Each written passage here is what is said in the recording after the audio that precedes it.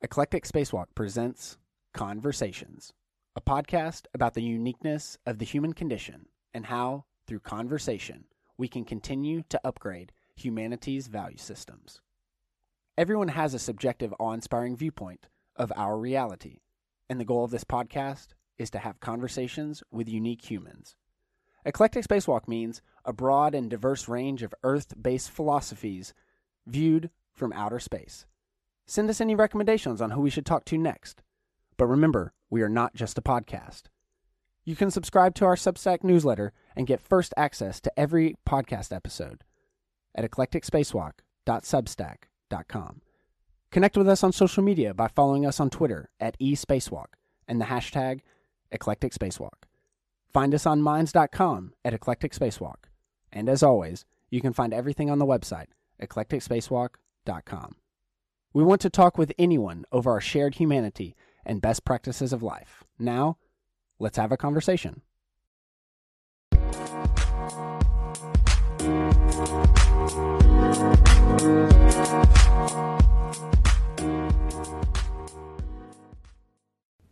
Hello, everyone. Welcome to Eclectic Spacewalk Conversations. I'm your host, Nicholas McKay, and today my guest is Eric Schwitzgebel, professor of philosophy at the University of California, Riverside, and the author of A Theory of Jerks and Other Philosophical Misadventures. Welcome to Conversations, Eric. Hey, thanks for having me. So let's jump in first to your personal journey. Where were you originally born? I was born originally in Boston, Massachusetts. Okay. Lived in Waltham nearby until I was age 7. Okay. And then we moved out to Thousand Oaks, California, out suburb LA. And how was that transition for you at an early age? Northeast to Southern California, I bet that's... I remember waiting in the school bus in the snow for the school bus. And I remember some of my old friends from there. And I remember the nuns at the Catholic elementary school I went to. Okay. And that's kind of about it. That's about it. But then, so you came out here to Thousand Oaks, and then who were kind of, when you were young, what did you want to be when you grew up?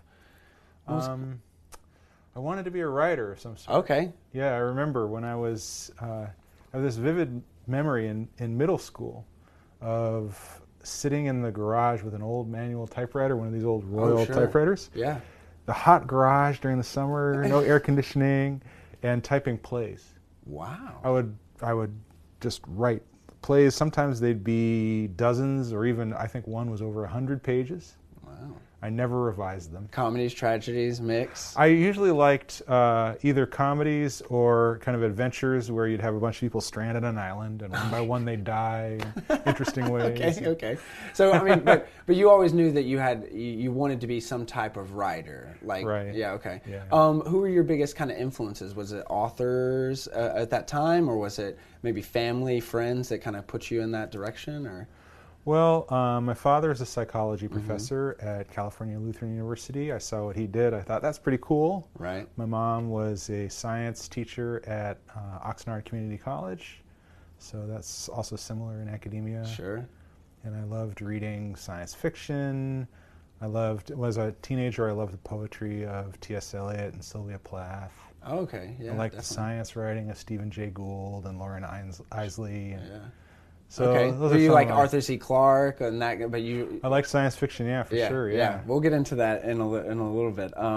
So, out of those childhood influences, you said poetry. Like that's interesting that like such an early age. But then with the writing dynamic, I think that is very similar. Yeah, so, how has poetry kind of influenced you when you were growing up? Oh, I wrote a lot of poetry. Yeah. You just write a lot. Yeah. I wrote a lot of poetry. Like, let's do this as well. I want to contribute. That's funny. Yeah. So I mean, almost everybody who loves reading poetry writes well, it, sure. even if they don't share it with anybody. Yeah. So in those kind of things. So out of you said even 100 pages at once. Do you still have it? Those old writings? I did. I was so curious to see what was in them. Yeah. I have none. Okay. So then, so let's talk briefly about your dad. Your dad was kind of famous in that he was just involved in a famous study. And you can tell more about this, but he was a graduate student under Timothy Leary in the famous LSD studies, correct? Yeah, that's right. So how did that all happen? Was he just there and wanted, it just happened that it was a right place, right time kind of thing? I think so, yeah. He had gone to Harvard in the education program there because he had thought he wanted to be a high school principal. And he soon discovered that he had no interest in being a high school principal. Actually, no. I don't want to do that. Do with kids. But the scene at Harvard at the time, he was very influenced by B.F. Skinner was there, Timothy Leary was there. Sure. And there was a group of people around them, and Richard Alpert was briefly there, who later changed his name to Ram Dass. Oh, of course. Right? Yes. And so there was a kind of group of people, there were meetings by the Harvard humanists, which kind of revolved around some of those people, and he got swept up into that. Right. Was it a good experience? I mean, from your point of view of how was it a good experience for him? Did it learn a lot? It was. I remember when he was near the end of his life, when he was in his late 70s. I recorded various conversations with him, and I asked him something like, did you have any dreams last night? I don't know why. Oh, okay. And he said, oh yeah, I dreamed about walking across campus at Harvard. And I'm like, so he left in 1975, and this interview with him was in like 2013. Oh, okay. So lots of time. You still dream about Harvard? And he's like, yes, I still constantly dream about that. He left Harvard and went to California Lutheran University, and it was partly because he didn't have a permanent position at Harvard. Oh, sure. He was kind of supported by grant money, and he wanted a tenure-track position. Sure. But the kind of fertility, the intellectual fertility of that environment, the social excitement of that environment, he was never really able to recreate that in California. Sure. So, I mean, that's a tip of the eye. I mean, that's the tippy top, if you will. Yeah. It was kind of like, I think, the peak experience in his lifetime was being there. He did all kinds of things. Another thing he did when he was at Harvard was he invented the electronic monitoring location system as an alternative to incarceration. Right, so people wear these ankle monitors sometimes instead of going to prison. He invented that. What? Yeah, he invented that as a way of trying to keep youth out of prison. He did a lot of his research on juvenile delinquents, as they were called at the time. Sure, way back in the day, I remember that term. He hung out on street corners, went to pool halls. Yeah, things like that nature. Met these people, and he thought that there's a lot of them are basically good people who kind of were going down the wrong path. But if they ended up in prison, he thought then that was often ended up putting them further down the wrong kind of path and ruining their lives. So he really wanted to create a way to kind of like just keep them out of trouble, right? Keep them out of prison, right? And he saw this location monitoring as an alternative to prison for them. So and that was way back that must have been what, in the 70s? 60s even. Yeah. So that must have been like pioneering technology at the time. Oh yeah, it sure was, yeah. Wow. The interesting use case though, and I guess we'll get into behaviorism and some incentives, because then again, like in terms of incarceration, like a lot of it nowadays, like the recidivism rate, like does it work, et cetera. And then now it's like people are at least asking those questions. What are some alternatives? Yeah. So his some of his dissertation work and I think it was his first book, was called Street Corner Research. Okay. And it was about recidivism, and it's about these juvenile delinquents. And what he found was he did this method where he invited them to come talk into a tape recorder. So he had these reel-to-reel tape recorders. Oh, right? okay, reel-to-reel, yeah. Okay, yeah. Right, and he'd set a microphone in the room, and he'd pay them like $5? Yeah, sure. Which, is not trivial in the 60s, to come in and just talk for an hour into the microphone. Oh, wow. And record whatever was on their mind. And in some versions, there was a person there who basically didn't respond, right? Just said, oh, interesting, continue, yeah. right? And in some versions, they were in the room by themselves with a one-way window, and they'd just be observed, right? And there'd be no interaction at all. And he found that recidivism rates went way down. Is that like, what was the attribution? Because right now I automatically think that seems akin to talk therapy. Like, you know what I mean? Just like talk therapy, but there's no therapist. Yeah, exactly. You're just talking out loud, like, Right. I think he thought that having a therapist there as an authority figure already creates a kind of dynamic that particular population wouldn't like. Good point, yeah. So he had various theories about why this might have worked, and he wasn't committed to a single particular theory, but I think in his heart what he thought, and kind of what I would like to conclude also, is that the invitation to just reflect in this open-ended way, without a judgmental authority that you're reacting against, right, gets people thinking about, well, what do they really want from life? What do they really value? What's important to them? Right? It gets them thinking long-term. It gets them thinking about their values. It gets them thinking in those kinds of ways that maybe help undercut some of the, impulses and short-term thinking that lead to, getting in trouble. Sure. I mean, do you think, it seems like that it's almost like nuance is what you're kind of describing in some ways. And like today's time, it's almost like to be able to have a viewpoint or even just to have it in your mind and mull it over seems so much more taboo nowadays than it is maybe in, Aristotle's day. He had a famous quote about it takes a real wise man to then take a thought that he doesn't believe in and really work around it and stuff like that. I don't know if that's something similar, but it just seems like in today's day and age, counter views that are not dogmatic are so shunned, and so put off.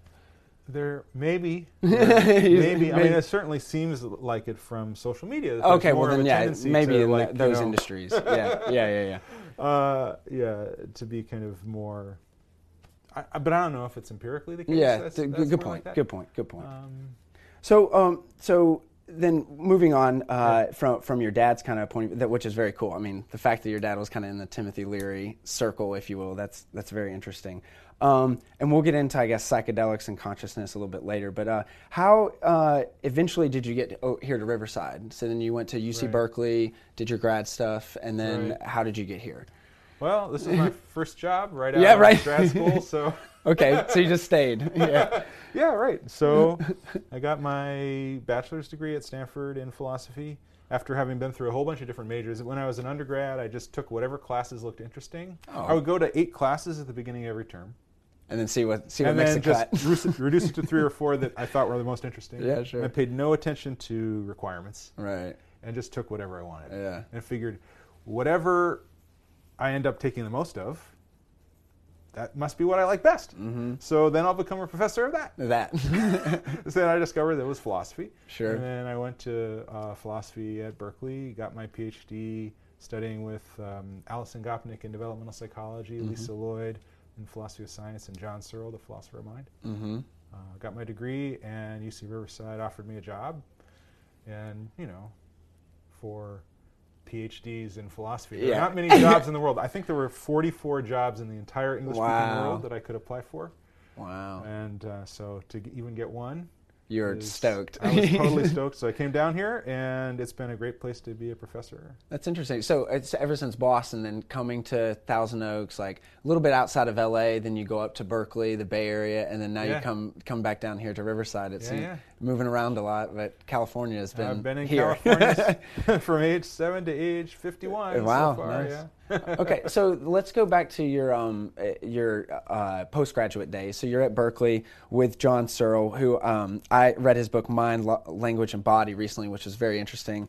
But let's talk about, he had a famous thought experiment for a lot of people who are kind of the layman, is the Chinese room. And let's just, I guess you can maybe set it up and we can talk more about it. But basically it was a thought experiment that talked about how computers, in today's day and age, people were thinking that we're on the developmental stage of intelligent AI and stuff. And so let's just, I guess, maybe you can describe the thought experiment.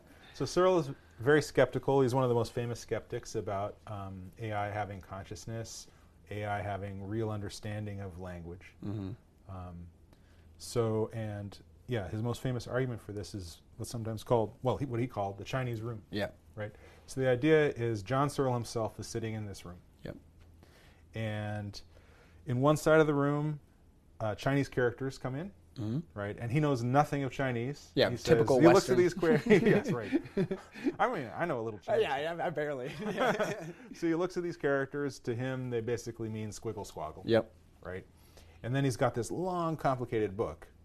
And I think this is a little bit of a weakness in the experiment, that he doesn't really thoroughly conceptualize what this book would have to involve. Right, but the way he lays it out, he's got this big book that he can look in, that says, okay, if I get squiggle squaggle as this input, these characters that look like this, then he looks it up in some tables in the book, and then he puts some other characters out the other side. Mm-hmm. And out, if the rule book is good enough, then it could implement any computer program. Right? Because computer programs ultimately come down to if-then statements. Yep. If you get this input and you're in this state, then do that. Mm-hmm. Right? So this can all be included in a rule book. So you could implement basically any program in a large enough rule book. So from the outside, it could look like it's Chinese going on. Yeah. Right? So John Searle knows Chinese. Yeah. Right. Yeah. He knows Chinese. Yeah. Right. So, and Searle says, well, look, I don't know Chinese. Yeah. Right. It's absurd to think that this system consisting of the room, the rule book, and me and the Chinese figures knows Chinese. Mm-hmm. So there's nothing here that knows Chinese. And yet from the outside, it could look exactly like a system that knows Chinese. Mm-hmm. Right. And this is a critique most specifically of the Turing Test. Mm-hmm. So, and the Turing Test basically says, well, if you create a computer and you can have a conversation with it that is indistinguishable from a conversation you have with a normal person, then say that the computer is thinking. Right? That's all it really takes. Mm-hmm. Right? So Searle says, well, look, this system could pass the Turing Test, but there would be no knowledge of Chinese going on. Right. So therefore, the Turing Test is not a test of real language understanding. It's not a test of real conscious knowledge of Chinese. Mm-hmm. And he thinks basically all computer programs are like that. They're just kind of rules that get implemented by a machine, but there's no consciousness really going on. And so I think one of the things so I want your take on this is like the difference between almost like machine learning and deep learning, because machine learning, it's like, you put in certain inputs and then it learns you put in certain inputs and then it, does the if-then statements. But then deep learning is almost how we as children learn. We take in all the context and different things, but then you could even say that at the end of that humans are programming whatever and plugging in their biases. But one thing I wanted to talk to you about is, so going off of that from the basically AI becoming like sentient or intelligent through those processes, humans are fundamentally thought of as, quote, more than processes of information. What he is saying that like computers are. Like that my experience of the color red is different than your experience of the color red, et cetera, in terms of consciousness. So I just want to kind of piggyback off that and like, what exactly is consciousness, And I know that that's a big laudable thing, but like, where do we start? It's a very like, we can either be reductionist in the terms of like taking it as a biological process that all of a sudden it emerges that you and I are conscious. Or it can come, as people have said, like panpsychism is that like, we are kind of tuned into consciousness coming to us, and that can be our soul. So where do you start, even in the thought experiment of the Chinese room, where's the beginning, or where's the a priori, or where's the start of kind of this conversation? Well, I think it helps to have a good definition of consciousness. That's a good place to start. So... and I think it's actually really hard to come up with a good definition of consciousness, and I think there are principal reasons for this. Sure. So, when we think about defining things, we often think about definition in terms of an analytic function, an analytic decomposition of its components. Right? So if you think about what's a rectangle? Right. Well, a rectangle is a planar closed figure that's got four sides and right angles. Right.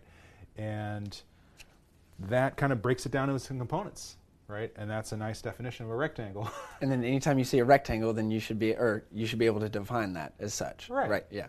So, but you probably can't define consciousness kind of in terms of an analytic decomposition in that way, because consciousness, at least some people think, it's kind of a fundamentally simple phenomenon that's not decomposable into these other phenomena. Mm-hmm. You also can't define it functionally. Like you say a heart, well, that's just an organ that functions to pump the blood, right? It's not clear what the function of consciousness would be.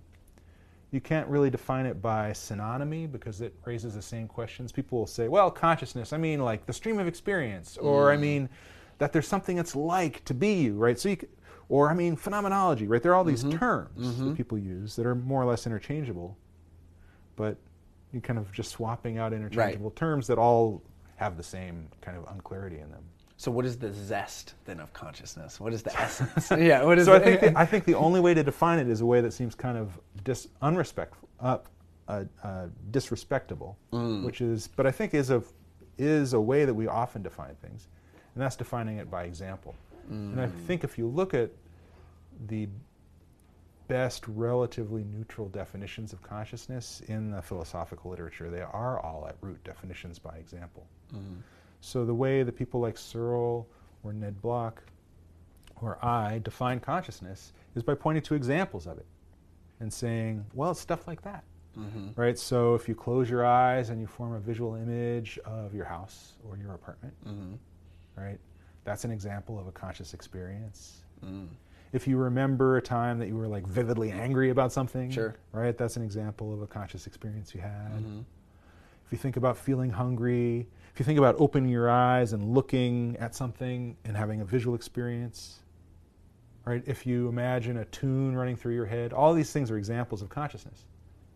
And really, kind of the only way to define consciousness, I think, or the best way, is to say, well, it's stuff like that. Yeah, stuff like that. Stuff like that, right? And then you kind of have to hope that we agree, okay, we both glommed onto the same thing, stuff like that, right? There's something obvious. I think there is an obvious property that all those things have in common that other stuff doesn't have. Right? Yeah. Like a book doesn't have that going on in it, right? And the growth of your toenails doesn't have that kind of stuff going on in it. And even some of your brain processes don't have that kind of thing going on in it.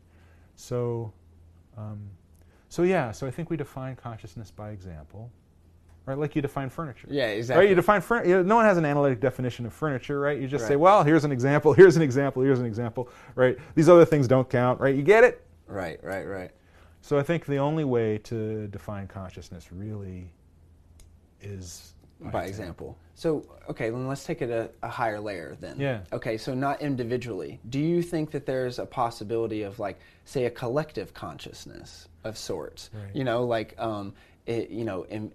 Integrated memory. Because there's been some theories about, like, our our evolutionary past, is that every single primate is averse to snakes.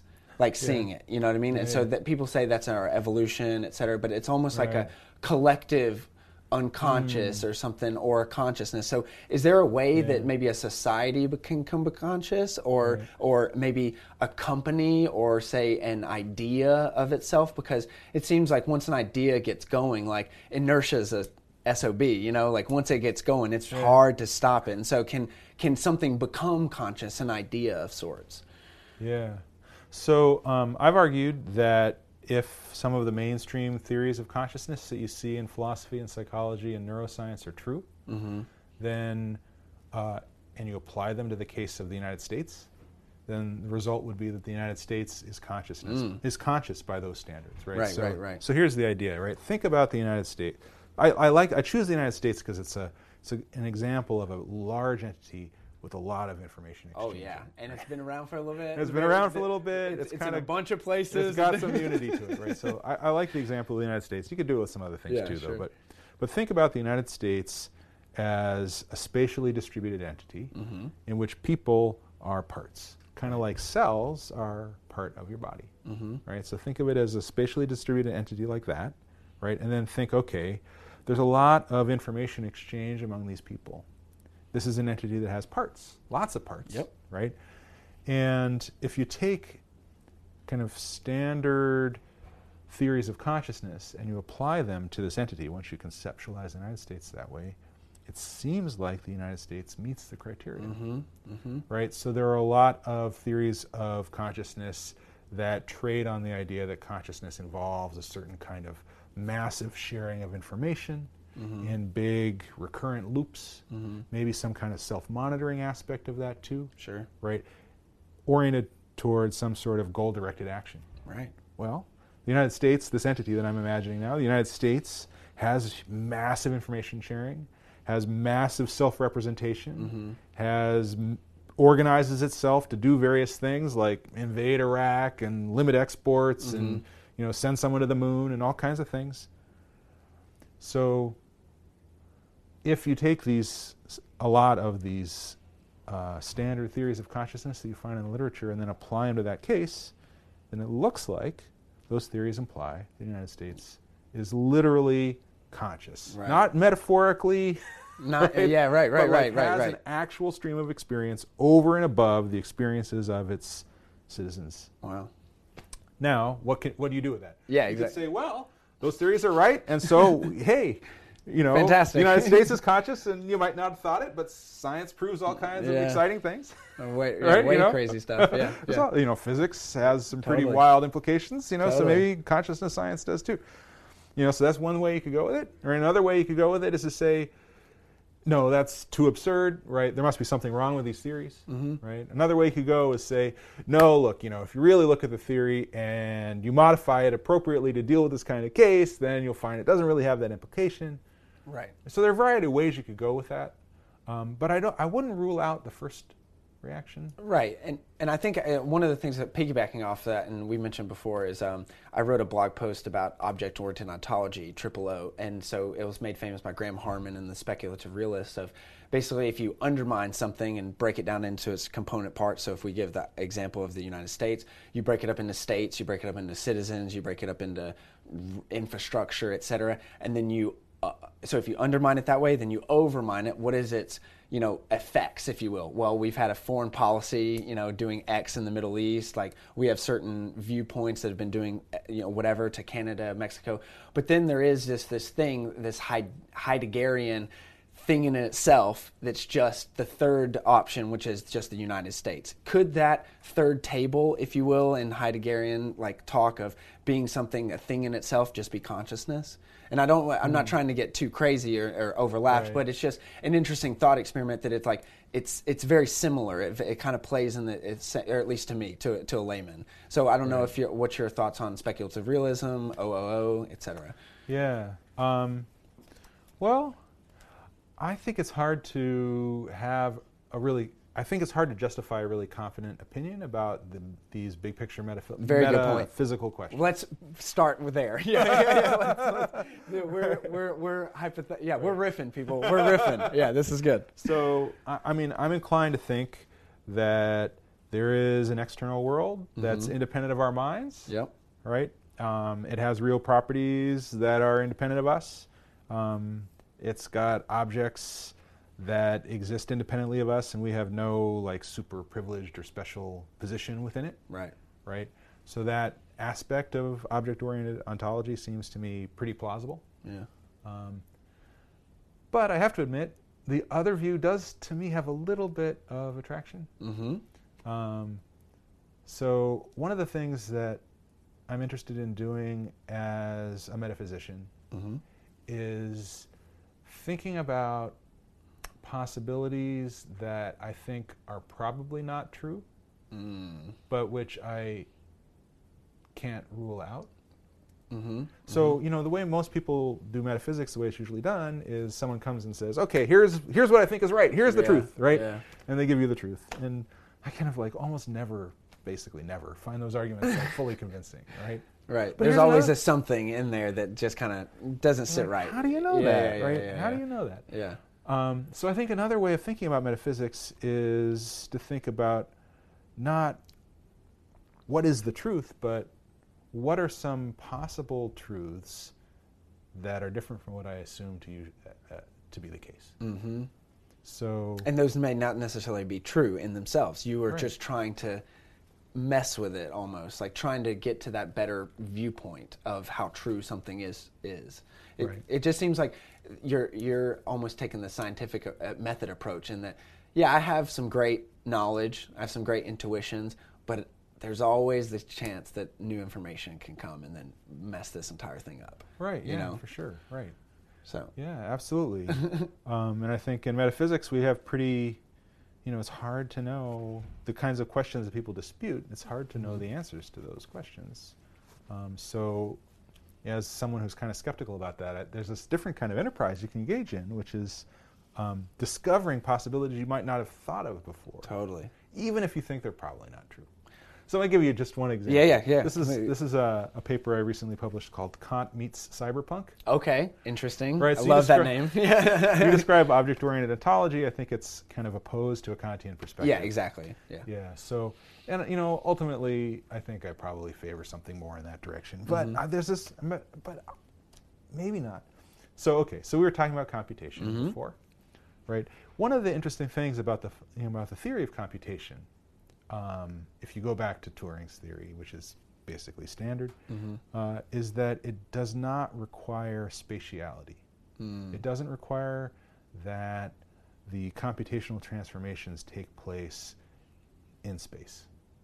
It probably requires temporality, right? In the sense, in order to have computation, you need to have state transitions from one state to another state. Oh, sure. Yes, right? yes. Phase yes.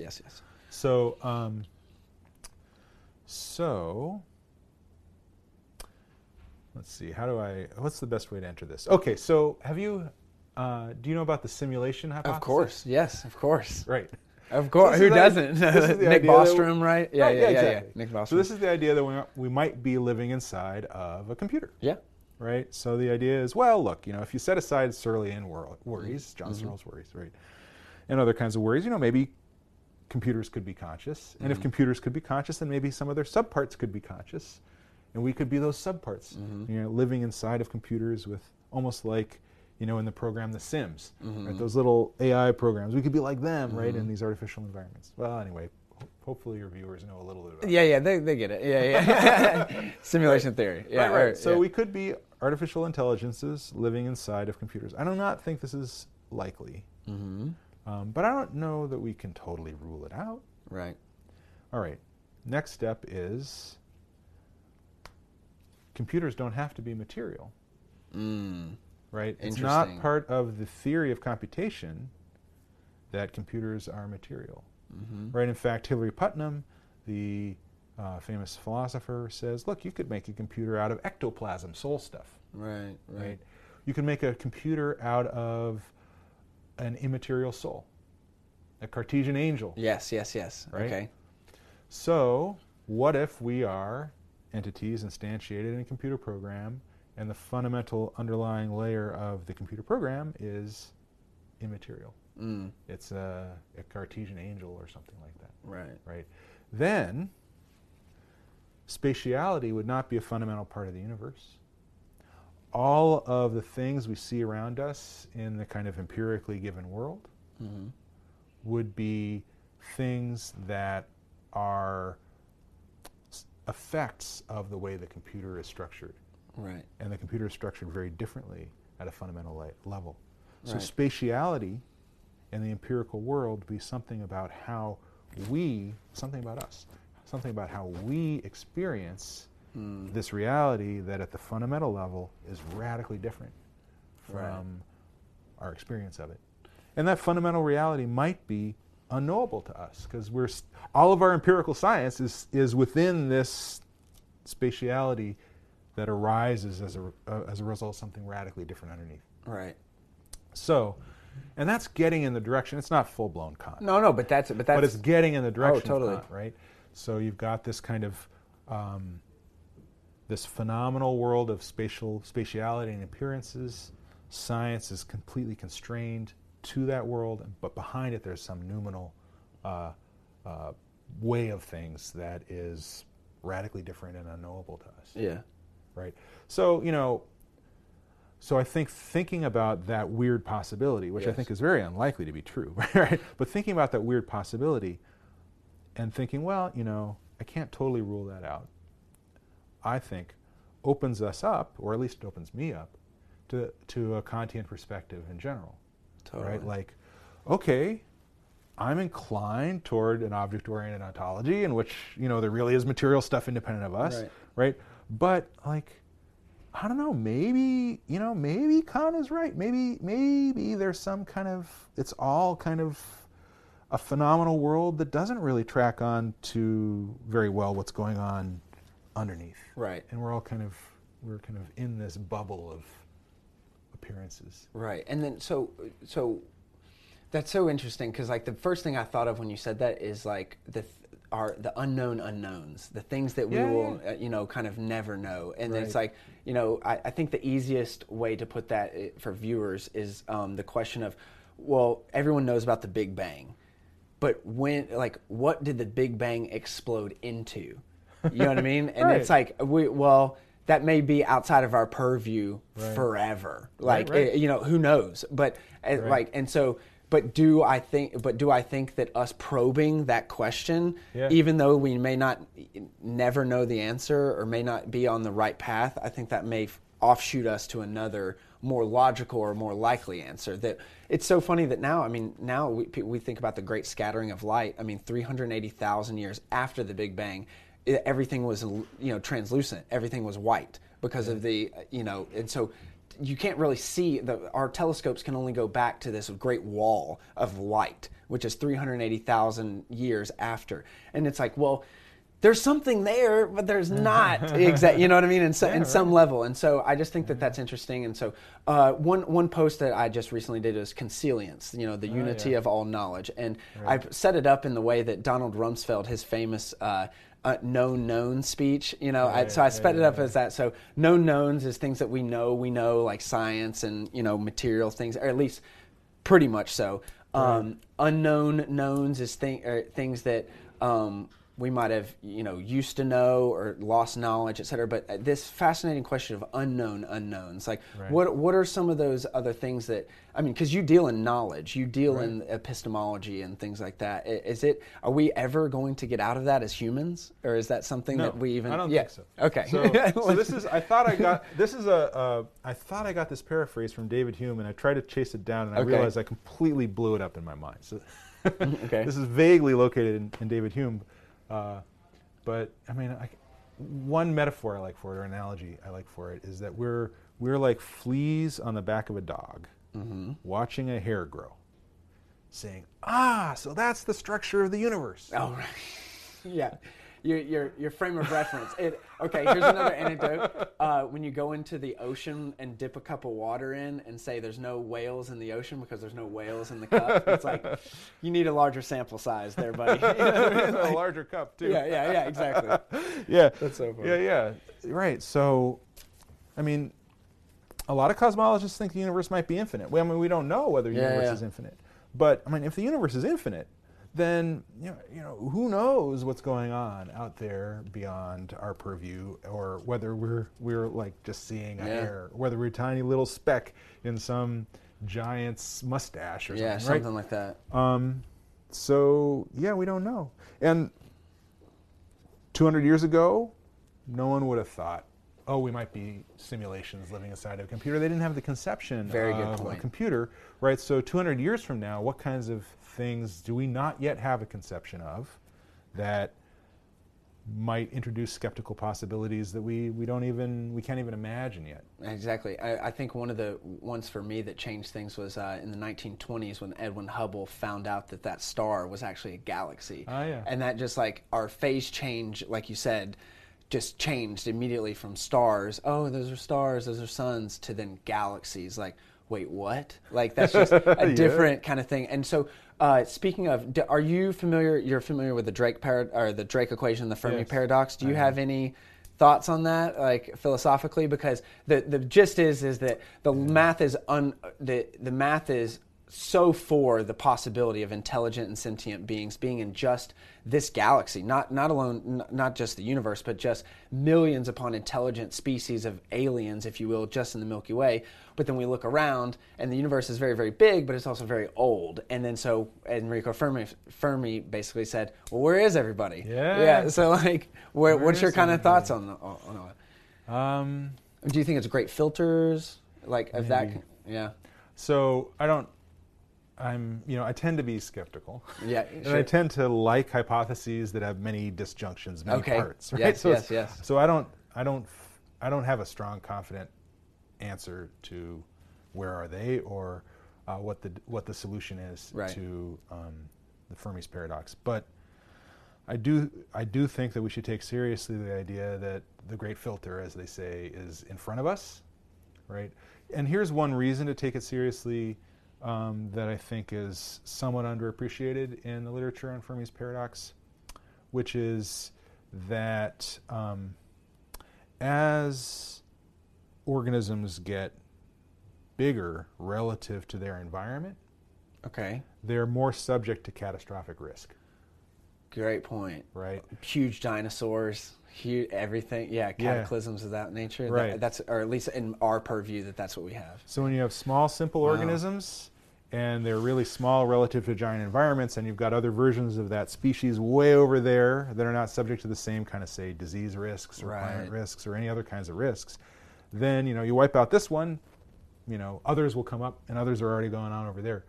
As the organisms get larger and more complicated, and the parts become more interdependent with each other, then there's more risk. And as the organisms grow larger relative to their environment, there's more risk. Well, and this gets back to the United States, right, as a potentially conscious organism. Right? Yes. I think that that there's a sense in which the human life is becoming part of a superorganism on this planet. Right. And this, at some point, right, it might be a natural. So one of the tendencies that you see in evolution is for larger systems to congeal out of smaller ones, right? So we might be in for some sort of, or it might be generally the case, right, that systems on planets far away generally get larger and larger and more complex until they become basically superorganisms that are the size of the planets they're on. Right? And then any risk that kills the organism is the end. Can do any any risk at that level is a species-ending thing. Right. So a death is an extinction. Right. A single death is an extinction. Good point. Right? Good point. So in addition to all the usual kinds of so that's a version of the kind of great filters in front of us theory, right? The increasing interdependence of us and maybe of any kind of organism in a complicated organism in a planetary environment, right? You get these medium-term benefits from interdependence. Right. You get these medium-term benefits. If you can offload one task, if an entity can offload one task onto another entity and become a specialist, then both entities might benefit. Oh, right. In the evolution, Right. So you get these. Right. There's the cooperation and the interdependence and the specialization provide these medium-term benefits, and so entities that offload tasks to each other can outcompete entities that are not specialist jack-of-all-trade entities. Right. But then, in the long term, okay, those systems that are interdependent then are subject to kinds of risks, right? So they outcompete the non-specialist systems, right? But then eventually are subject long term to some kind of catastrophic. And that's almost at every layer, because you could say that from countries to then the size of the planet, but then even if we get multi-planeted, then it's but our organism would then be as big as a solar system, and then still those solar system level type things could then mess with the risk. It would depend on the amount of interdependence. Wow, very interesting. Well, cool. We're going to take a short break, and when we get back, more from Eric Schwitzgebel. Thank you. Welcome back to Eclectic Spacewalk Conversations. I'm still here with my guest, Eric Schwitzgebel, and professor of philosophy at the University of California, Riverside. So we talked a lot about consciousness at first, and now we're going to just finish up our conversation about consciousness, what are your thoughts philosophically about altered states of consciousness?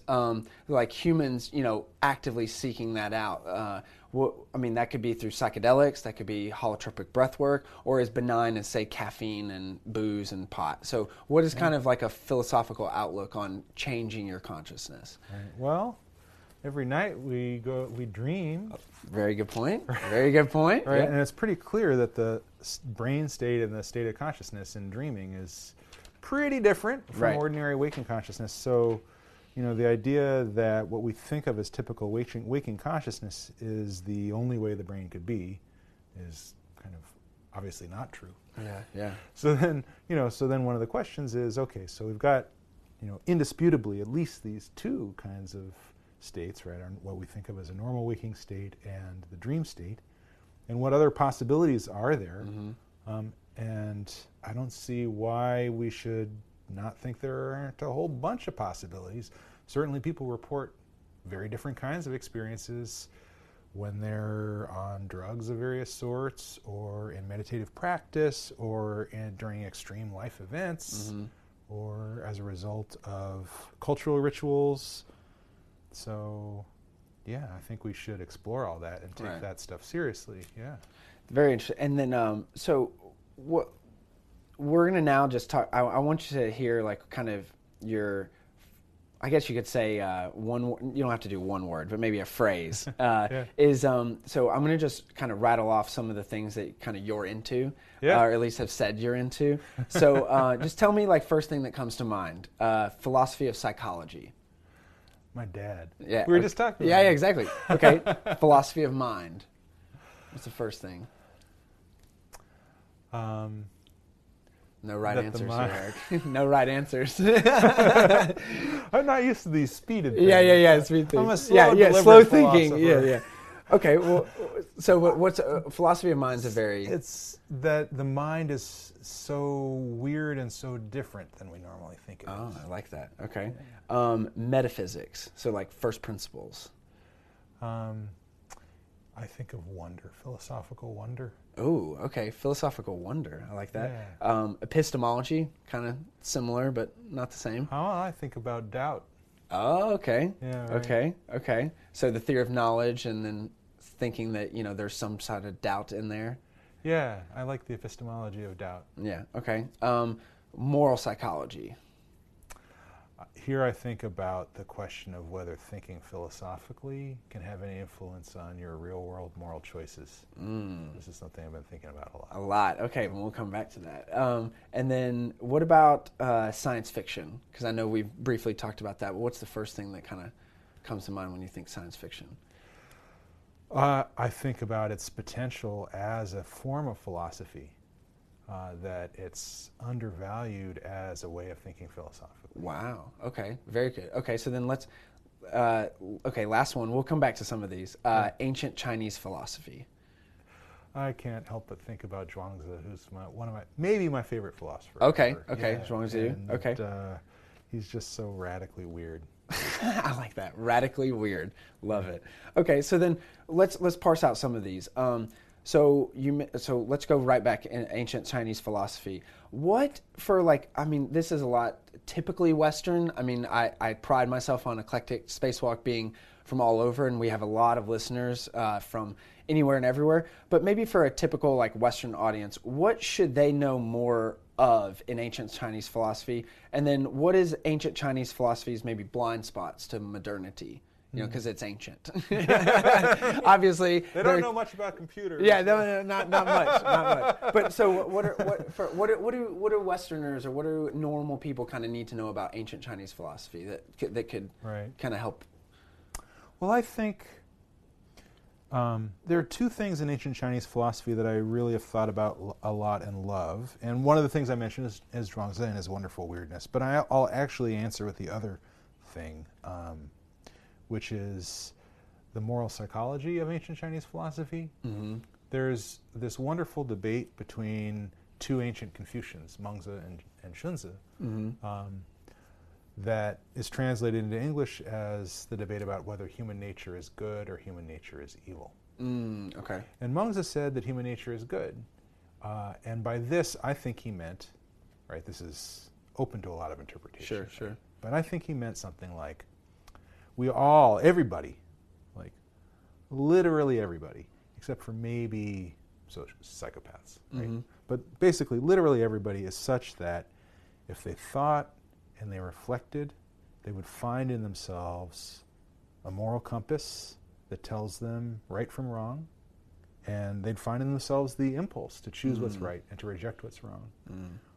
And that moral development is a matter of, it's best helped, at least, by turning your attention inward and reflecting on those impulses you all have and acting on them and nurturing them. And it connects with what I was saying about my father with his street corner research. Right? Sure. So I think the perspective that is implicit in that is somewhat Mengzian or Mention, in that when these teenagers who were involved in crime were given an opportunity for an hour every week or 3 times a week for unstructured reflection, right. They found in themselves that they wanted to do what's right and to develop morally and make the right kinds of choices. And what they needed was the space outside of the pressures of the day-to-day choices to find that in themselves. And would that be as one word a conscience, not a consciousness, but a conscience? You know what I mean? Of like those something little, like that. Little angel and the little devil saying like, "Hey, you shouldn't do that," or "Hey, you should." I mean, some sort of that. Yeah. Yeah, something like that. There's not, I think, an ancient Chinese word that exactly captures the Western notion of conscience, but yeah, in that direction. Okay. Yeah, and then Xunzi says, "No way, human nature is bad." Right? Basically, we basically have self-serving impulses, and morality is an artificial social construction. And what you need to do is learn how to change yourself to become morally better by making yourself into something artificial that you aren't naturally. And one of the wonderful things, so Mengzi is really interesting. As in his articulation of human nature and being good, I think is very nice.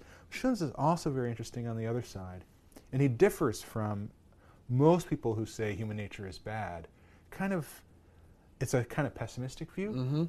Yeah. But Xunzi is not pessimistic at all, really. Right?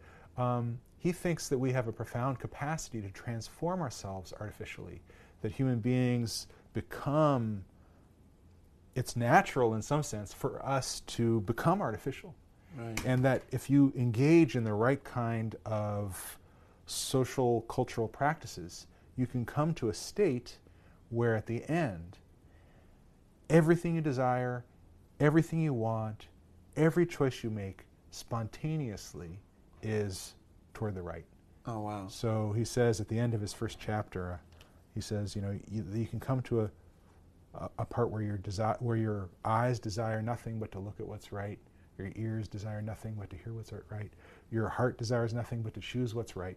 And he's harking back to this famous fragment from Confucius or Kongzi, where he briefly describes his moral development. He says at age 15 he set his heart on learning. And then he goes through a few phases, and they're all interesting actually. But then at the end, Confucius says, and at age 70, I could follow my heart's desire without overstepping the bounds of propriety. Wow, so it took him 55 years. No, after 55 years, after 55 years, of Confucian practice, sure, right? You could become somebody who is so radically transformed by your culture that every choice you make is spontaneously appropriate and perfect. Wow. That's very interesting. Right? But it's not at all natural. It's all artificial. It's all something learned. It's all something through cultural learning. So that's Xunzi's picture. Okay. And then so it piggybacks on a lot of the things that we were just talking about, moral psychology, because when I think of that, it immediately becomes like, business ethics almost. Like why are we doing the certain things and how do we know what is right or wrong?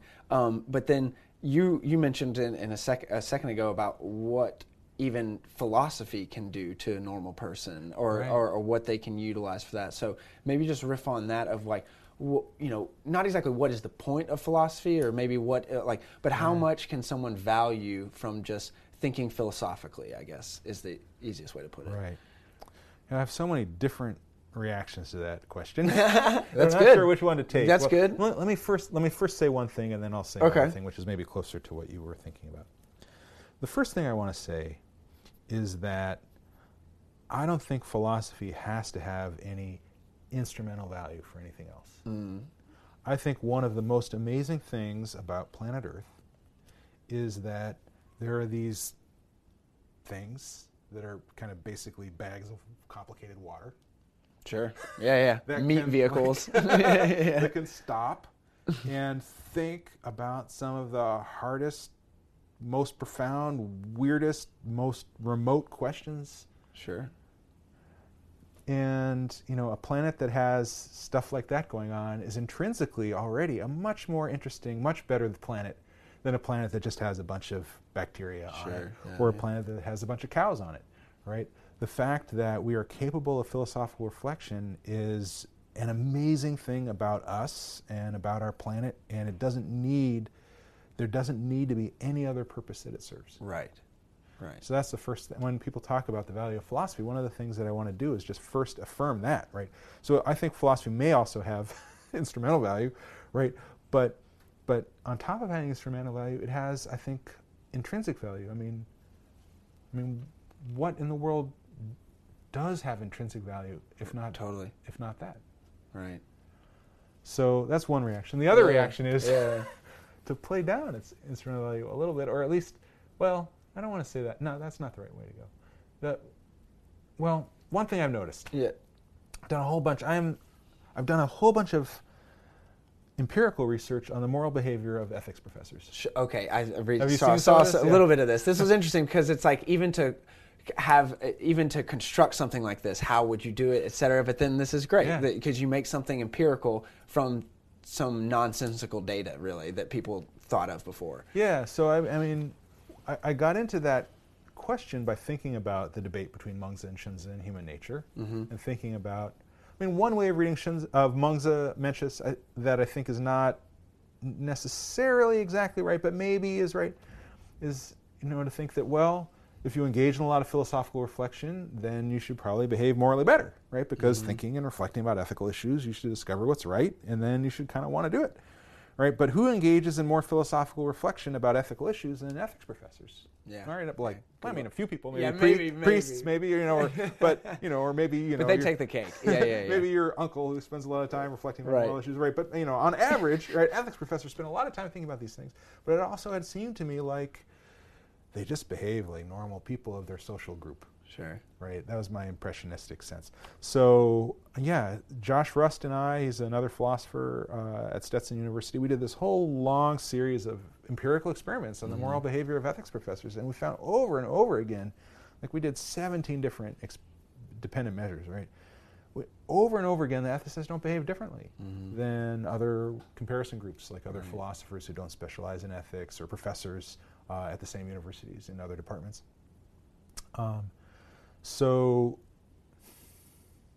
and I find that kind of disappointing, right? Because you would think. The part of me that likes Mencius, I love Xunzi too, right? But the part of me that really wants Mencius to be right and really wants it to be the case that thinking philosophically about ethics can kind of like open doors and make you ethically better, right? It's totally. part of the.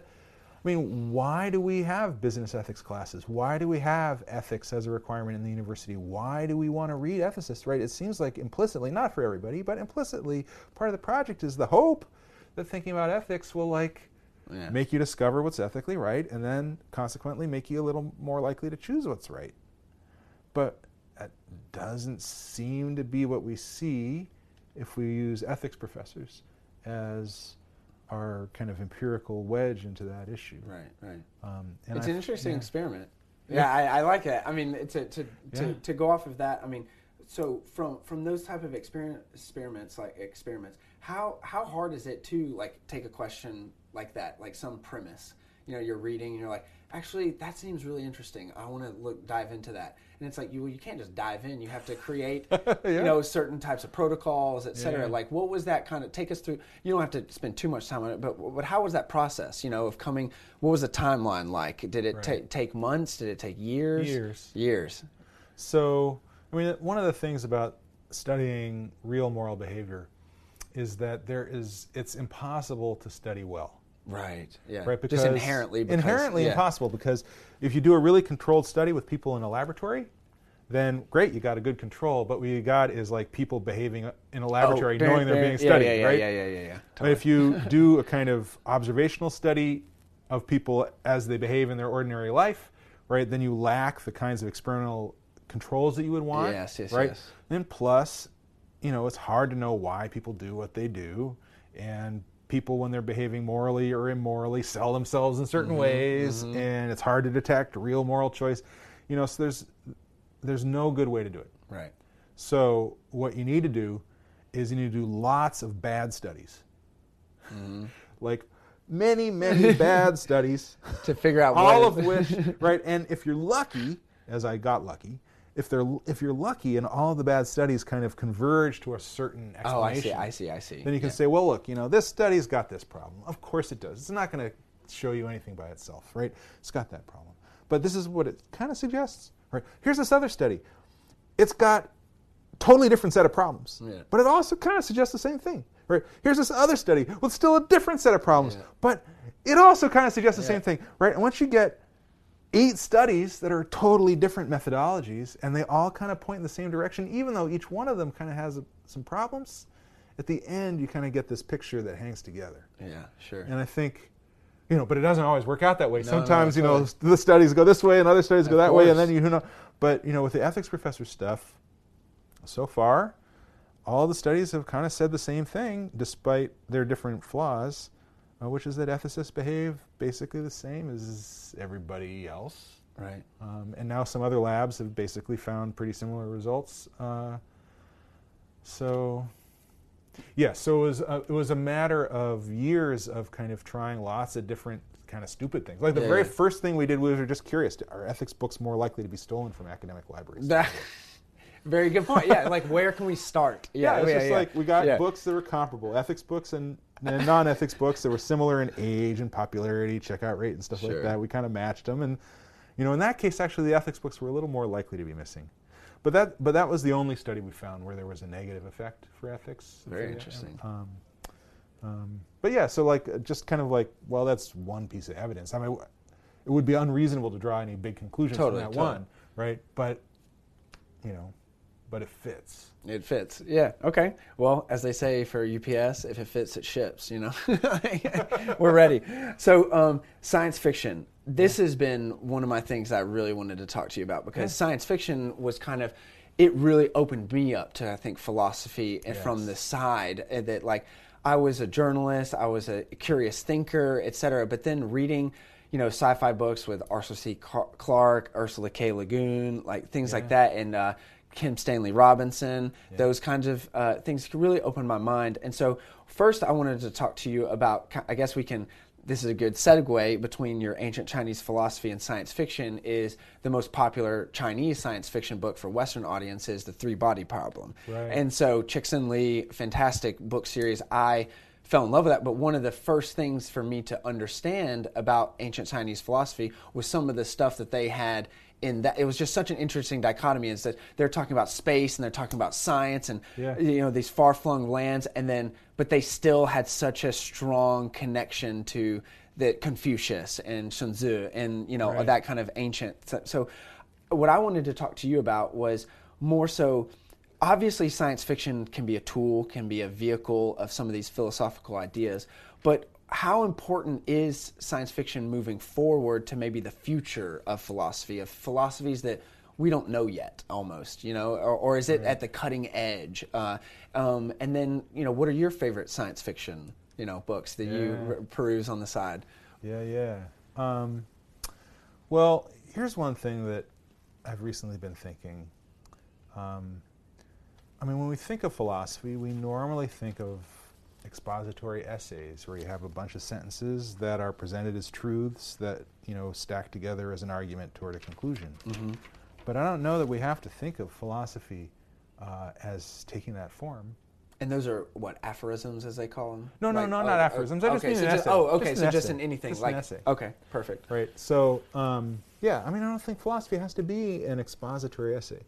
So, when you think about some great works of science fiction, like some of Arthur C. Clarke's work, or for me a really personally important work was Greg Egan's Diaspora. Okay, I heard of it, never heard of it. Yeah, Diaspora.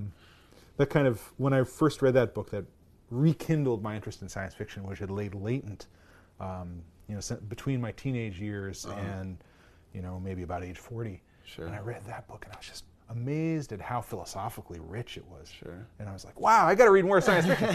A work like that or a work like Borges's Labyrinths, Okay. which isn't maybe exactly science fiction, but it's certainly speculative fiction. I think of those as philosophy, just as much philosophy as an essay is. And I think some of the best philosophy is sometimes done through science fiction. Like one example, I think, the series Black Mirror, the TV series. Oh my gosh, yeah. I think they're doing some of the best work on the ethics of technology. Oh my gosh, yeah. You look at philosophers who are writing essays about ethics of technology, there's some great stuff there, but I don't think Black Mirror is less great as a way of exploring philosophical issues in the ethics of technology than, essays by philosophers. No, that's a very good point, because then what is that? Is that because they see themselves, and they actually see something and they can visualize through cinema themselves in it or something, that rather than writing? Yes, right. I don't know. Yeah, why would that be? Yeah, so this is one thing I've been thinking about recently. So partly in the context, I'm putting together an anthology. Oh, okay. With a couple anthologies, Perfect. One of them is with Helen de Cruz and Johan de Smet. Oh, Helen de Cruz. Yeah, I follow her on Twitter. Philosophical Cocoon or something like that. Yeah. Her blog post. Yeah. So she and Johan and I are putting together an anthology of news stories, mostly news stories, half written by philosophers. Okay. Half written by science fiction authors. Okay. Science fiction stories. We're going to call it, or we are calling it, philosophy through science fiction stories. Okay. And one of the things that we're thinking about in the introduction to that anthology is how is it that fiction works as philosophy? Yeah, very good point. Right. Very good point. Yeah. One of the ways that I think, so here's an entree into that issue, right? So a lot of philosophers use thought experiments. Sure. Right, so the most famous of them probably these days is the trolley problem. Yep, There's this runaway trolley, it's going to hit 5 people unless you do something. You can flip a switch and then it'll go into a sidetrack where there's one person. Should you flip the switch and kill the one person to save the 5, right? And then there are various versions on it which you push somebody in front of the trolley. Those are my favorite, because then it's like you got to actively do it or not do it. Right. Oh, that's great. Why do philosophers do that? So here's the question, right? Like, you could, if you're arguing for an ethical position, why do you need to tell the story? Why does there need to be like a trolley? Right. Why do there need to be 5 people on the trolley? Why not just like do abstract positions? Well, there's something about thought experiments that engages our imagination, engages our emotions, gives a vividness and reality to it that you miss when you just say abstract things like, act on that maxim that you can will to be a universal law. That's Kant. Right. Or maximize utility, maximize happiness. Right. That's some version of Mill. Right. Those abstract propositions, they're hard. Their minds are not good at them. Right. What our minds are good at is social cognition and stories and emotion and imagination. But that's almost like your consciousness. You see it. Like it's that. Yeah, like right. I see it. It's that. And then it's real, right? And then it's real, and then you can evaluate it philosophically in a way that's so hard to evaluate some abstract proposition. No, totally. Right? So that, I think that's what's going on, right? And then once you think about the thought experiment, like the paragraph-long thought experiment in that way, right? Then maybe you could realize, realize, that those thought experiments are really an intermediate point on a continuum, right? On one end of the continuum are really abstract propositions like maximize good consequences. On the far other end of the continuum are full-length, richly developed fictions like a feature-length movie or a TV series or a novel, right? And the philosophical thought experiment is somewhere in the middle between those things. And what we should do as philosophers, I think, is utilize the entire range, right? Because there are some epistemic advantages to thinking abstractly. Sure. Right? You cut away a lot of detail that might be distracting, for example. Yep. Right? Yep. And there are some other epistemic advantages that come with fully engaging the imagination and fully engaging the emotions. Right? So you don't do it just one way. You bring all of your tools to the table. Right? And so, right, just like an abstract article is a piece of philosophy, a novel, a Le Guin novel, or Greg Egan, or whoever, right, can be a piece of philosophy. And another thing too that I'm thinking of is the difference between like reading it, and then you almost have to have the inclination to world build, almost in your mind, and that's fantastic. But then if you see it, you're almost seeing an interpretation from someone else, but you are more like viscerally like there. So again, like you said, there's a spectrum. There's a whole thing that we should be utilizing rather than like, okay, well, this is what we're doing. These thought experiments that it's X or this or that. Right. No, I agree. Film brings you in a certain way that prose doesn't. I mean, prose can be so immersive, right? But it doesn't. To the extent it brings you in in a different kind of way. And so prose has certain advantages over film, and film has certain advantages over prose. And so, yeah, I think we should use both. Perfect. Yeah. One of the two of my favorite science fiction, we'll just briefly talk about these, and they deal with some of these problems, or not problems, but thought experiments, if you will, is Ex Machina, obviously with the Turing Test. So we didn't get into that before, but Ex Machina I thought was a much more like realist kind of interpretation of like, well, it's kind of up to them at that point. If they get to that point, like they don't really care about you in the soundproof, basement or whatever. So I guess did you think that was a good approximation of the Turing? Because again, you wouldn't have to read Alan Turing's thing. You could just watch the movie Ex Machina at the end. It's like, do you understand what the Turing problem is? Do you understand like where those kind of things? I mean, I'm very interested to hear in like, I guess you could say the better forms, because there's a lot of science fiction out there. Right. But like what is the good science fiction? I think that's even harder to really do, because it is so lofty of a goal. Yeah. Well, Ex Machina is a wonderful film. Yeah, and it's a dark film. Right. Right? Well, so if we create artificial intelligence that is more powerful than us, as Nick Bostrom, you mentioned before, suggests, there are risks in that we should take seriously. Yeah. Well, piggybacking on the other side of that is my other favorite film is Arrival. So that's the opposite of that is that, it's not this come together kumbaya moment. It's a literal, like, outside of our purview alien species. And then, obviously there's always this giant instigator to bring us together in any type of, like, content nowadays. But I thought Arrival was a very big message that's not that, that's not a realist. It is like, well, no, us humans can figure it out. There's something more than just ones and zeros that we can kind of like become more than, I guess you could say. One of the things I really like about Arrival, and even more so, I don't know if you've read the original story, Ted Chiang's story, that's called Story of Your Life. I haven't, but I've heard Ted Chiang keeps coming up as wonderful. New science fiction of not a utopic, but a more, he's trying that sliver that no one's occupied lately. He's very philosophical, and sometimes it's easy to be dark. Yes, good point. And one of the things I like about Chiang is he's often he doesn't go for the easy thing. So one thing about Arrival that I like, and I think even more so in the original story on which it's based, is the idea that minds, an alien mind, could be really different from our own. Yes. Just fundamentally different from our own in how it thinks and how it communicates.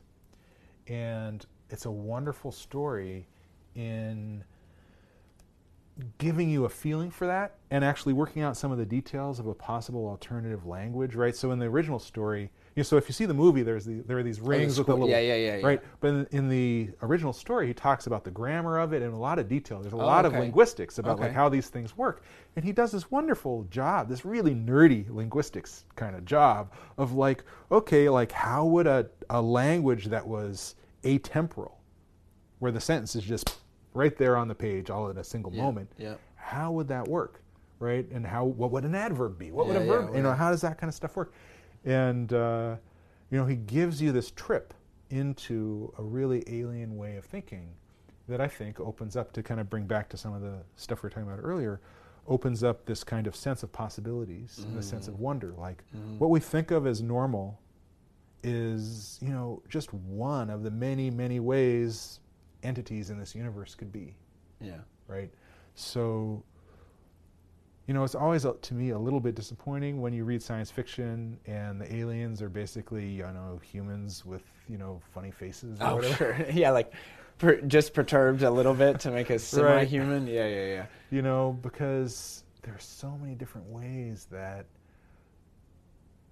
an alien species might think. Oh yeah, I mean, just thinking about, like, it's so funny when people, and I was guilty of this for many, many years, of being so fascinated with what's outside of our own world and like the alien prospects. Yeah. But then you go look at a squid and it's like, what the hell is that? You know what I mean? And then you understand that octopuses and squids, like, they have a different type of consciousness that split from us way back, and actually they have a semi, like, proto-conscious, like, kind of master of, you know, whatever at the actual brain, but then each of its limbs are each conscious in their own semi-proto-conscious way of themselves. Yeah, well, that's what the theories are, and it's like that alone, but that's here. That's right out there in the ocean, you know. And so it's just it's funny to me, or not funny, but it's just very interesting to me that we all seek to see something that's like we don't know, you know, and possibly fear it when we just know squids are right there. Well, as you know, just before we sat down, yes. As you know, yes. I'm working on this paper on garden snails. Okay, right? perfect. Garden snails are consciousness, and garden snails, right? You think they're these totally mundane things, like everybody who lives in a temperate climate basically has messed around with these things. Yeah, they've seen them. Kids, and they're like the ultimate mundane animal, but they are so weird. They are so weird. So their brains they only got like 60,000 central nervous system neurons. These are mostly in these little clumps that are kind of semi-connected with each other, mostly in a ring around their esophagus. All right, so they got these little clumps, right? And they've got these really complex mating dances.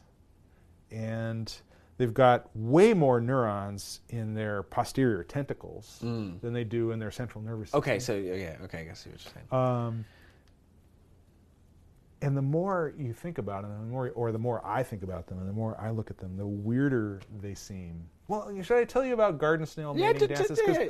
I mean, let's talk about garden snail mating. I'll just to give you a flavor of this, right? So this is happening in your own backyard. Right. So garden snails, they're simultaneous hermaphrodites. Okay. Right. That means they have both a penis and a vagina. So the way garden snail mating works is like this, right? So it takes about 7 hours.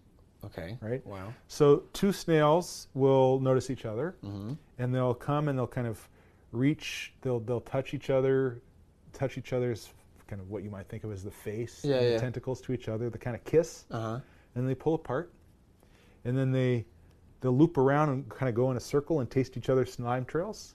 Okay, and then they'll come back together, and sometimes they'll bite each other a little bit and withdraw, and then they'll go and circle around each other again, right? And then they'll come back together and kiss some more. And as they get aroused, their genitals are kind of on the right side of their neck, basically. Okay. And this thing that if you pick up a snail, like, where are the genitals? They're in this bag on the right side of their neck, right? And when they get sexually aroused, this like white bag comes out of the side of their neck that's got both a penis and a vagina on it. Okay. Right? So then they get kind of aroused like this, and then they shoot love darts at each other. Okay. So a love dart is like this centimeter-long piece of calcium, shaped like a dart, covered with mucus. So they get sexually aroused, and one will shoot a love dart at the other, only hit about a third of the time.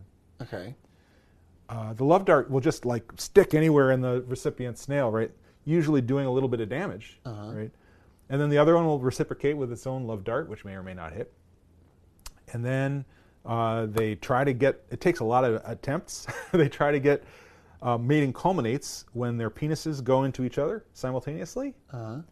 This, as I said, takes hours. This whole process to happen, right? Then they each send each other a spermatophore, like this sac of sperm and nutrients. Okay.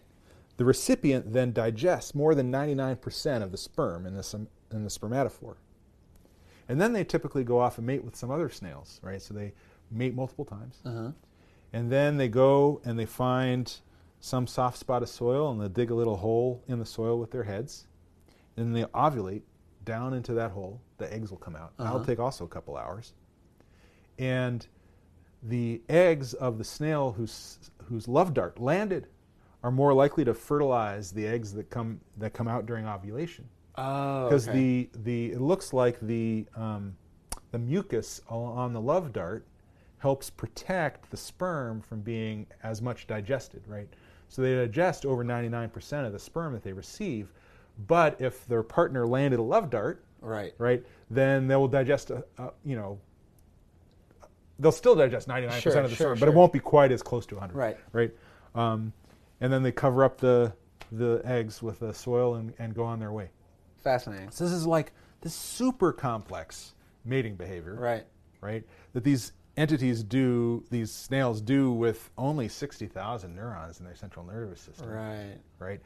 In rings around their esophagus and in little kind of bulbs in their, in their heads, and it's just so fascinating to me to think like, wow, these are weird creatures. And if you take, like I was talking about how you apply the standard theories of consciousness to the United States, and it looks like the United States is conscious, you apply the standard theories of consciousness to garden snails, and you get totally divergent answers, right? Like, according to some theories of consciousness, they have lots of conscious experiences. According to other theories of consciousness, they are as devoid of consciousness as a rock. Right. They're just like complicated plants.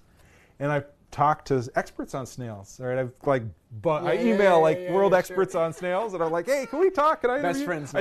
I say, hey, can I interview you? Sure. This is my excuse to talk with them. And they have like totally divergent opinions. One of them is like, no, snails aren't conscious. There's just these intricate machines, so fascinating. I dissect them all the time. Right. Or another one's like, oh, they're full of beautiful consciousness of the world around them. I just am more and more impressed at how sensitive they are. So the theories of consciousness are totally divergent about them. The biologists who interact with them all the time, totally divergent opinions about them. They're totally much weirder and more complicated than you ever would have thought. Mm-hmm. Unlike their brains, right? Their brains, I mentioned some things about their brains, but here's another thing, right? You normally think about a neuron. A neuron has typically an axon on one side and dendrites on the other, so it gets like a bunch of inputs through the dendrites, and then it either fires or doesn't fire an action potential down the axon. Well, in the central nervous system of the snail, there's not a clear differentiation between axons and dendrites. Oh, wow. Plus, their neurons are like huge by vertebrate standards. So the largest neurons in the world are in not exactly a snail, but a close relative of them called a sea hare, kind of like a big slug that lives in the sea. They get these giant neurons. Right. So even at a neural level, there are like some similarities and some differences, and like how much do those similarities and differences matter? It depends upon your theory. So the more I think about it, I just like garden snails they're this thing that seems so mundane and so simple and so plain and boring. And once you kind of like look into it, it just this myriad of confusing, fascinating things come out of it. And I think that's some of the best things that make us humans, though, is that like we appreciate that kind of novelty. And that like, even though that we can see differences, it's like we see a lot of the same, not I guess same tendencies, but it's like we can see that again. Hey, we see it. We see it in what is it, like dolphins are very conscious comparatively. Elephants, dogs, cats. But then you can take that for, like you said, go down all the way to slugs, a garden snail, etc. So, but this all came. So, what you were just mentioning was one of your posts outcoming. So, you also run a blog called Splintered Minds. Started in 2006. So, let's talk about that, because obviously we'll finish up with that. Is writing has been a big part. You said that's one of the first things you wanted to do, and then since you've kept this up basically for 14 years. Let's talk about how that kind of started, how it has changed, maybe the funnest blog post, because then again, we'll talk about your book that is a collection of that as well. But how did that all start? Like why did you decide, yep, we're writing now, and this is we're sending out these ideas to the world, if you will. So 2006 was probably the peak of when people were starting blogs. Oh, sure. It was before it was before Facebook really started. I think eventually Facebook and Twitter captured a lot of the energy that had been going into blogs, but before Facebook and Twitter became popular, a lot of the stuff that we now think of as happening on those media was happening in blogs. So a lot of people were starting blogs around that time, and most of the blogs didn't survive, or haven't survived till now because people move on. But I seem to be perseverating. The immediate occasion was that a science writer, Jay Ingram, he'd interviewed me for some stuff and talked about some of my work. And he had said somewhere, I think on his own blog, that he liked to dip into my work for weird, interesting ideas. Oh, okay. Very cool. Right, and I thought, well, I could just post like some ideas from my work on my blog, and then, if he wanted to access them or any other science writer wanted to access them, they'd be out there. So that's how I started, just kind of like, let me take some of the ideas that are already in my papers. Sure. And just kind of like drop them on the blog and just see if people are interested. And then, I had wonderful conversations with the readers of the blog who wrote interesting comments. Sure. And, over the years, I came to think of blogging as a kind of discipline. I don't just, now, instead of like putting things from my papers onto the blog, I create my papers out of my blog posts. Oh, so sure. The causal directions are now different. But I think of blogging as a kind of intellectual discipline. Sure.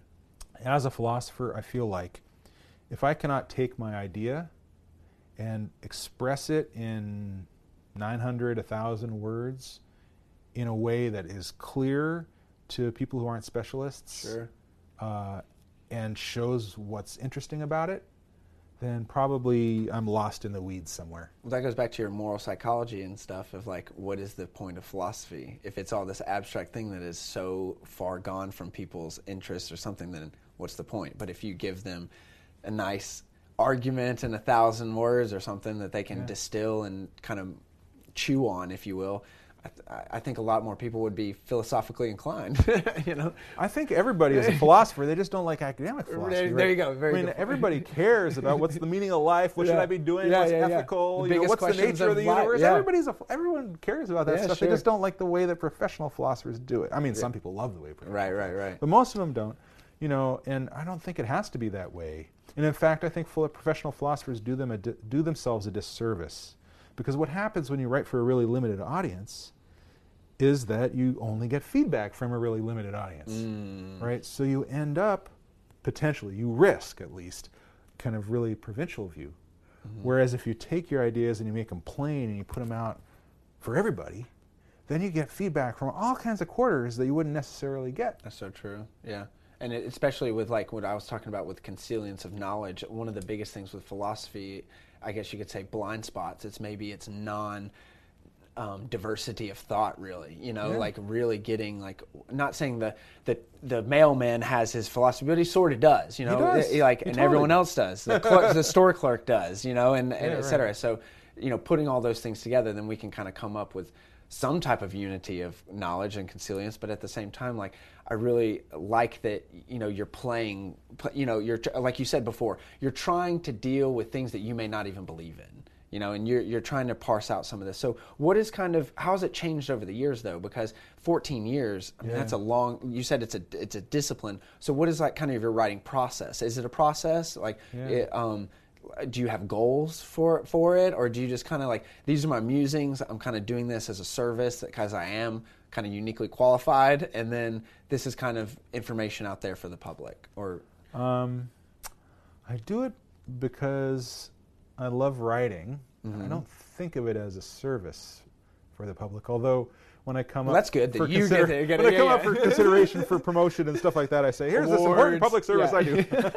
Right? But like for me, it's not so much a service for the public as much as I love writing, and it's a wonderful thing to be able to write something that I like that's about 1,000 words long and share it immediately. And I don't have to. There's no filter. I don't have to submit it to a journal and get it approved. It doesn't have to go through some long publication process. I can write something I'm happy with and then share it. Yeah. So I do it for that reason, because I like that, and I like having to do that every week, and I like the feedback that I get about it from people, and it's a great way for me to make, when you don't write, or when I don't write, my ideas stay fuzzy, and when I have to write them out, especially when I have to write them out in a way that makes them clear and shows why they're interesting, right? That's when my ideas get concrete. So it helps me think. Yeah, definitely. I mean, that's helped me in my blog posts of like being interested in a subject and then actually having to go through the process of learning it or actually understanding it. Yeah. It helps so much more. But you said that in terms of like it almost seems like that's a very big creative outlet for you in terms that's probably different than traditional academia and teaching, et cetera. So your most recent book, okay, I just messed up a theorem of jerks. A theory of jerks. A theory of jerks. Okay, my bad handwriting is here. Yeah. So most recent book, a theory of jerks and other philosophical misadventures. Yes. So and this is all a collection of some of the, what was it, the top 100 or maybe the most interesting, et cetera. Just like some how did that favorite sideshows. Okay. Right? So I've written over 1,000 blog posts since 2006. So I chose 68. Okay. Yeah. I think. Something anyway, some number in that zone of my favorites. And then so the first question is, what is a jerk?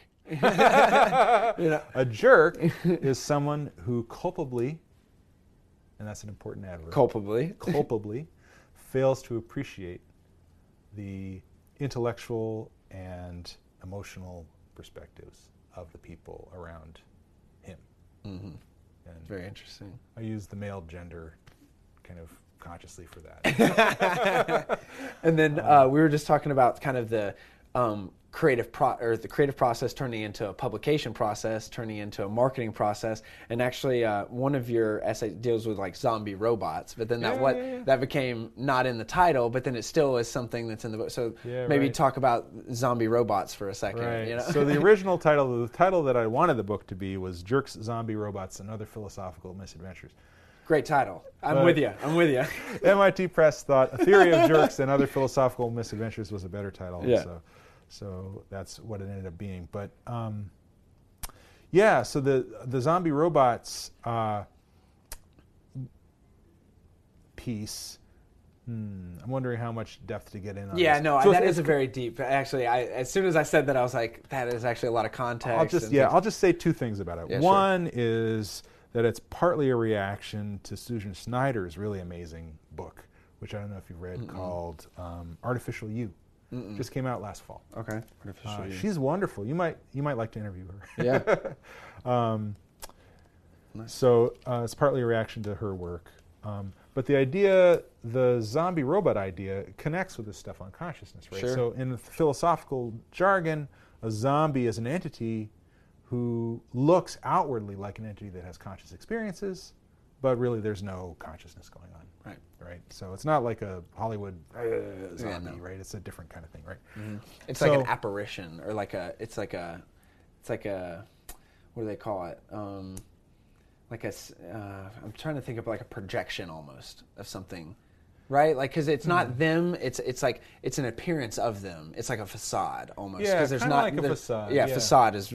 Right, so the idea is, well, there are various levels of strictness with which you could define what a zombie is, right? But kind of the rough idea is that you have an entity that might look outwardly like a person. Right. But there's no conscious experience. So when it might say, I'm having conscious experience. Right.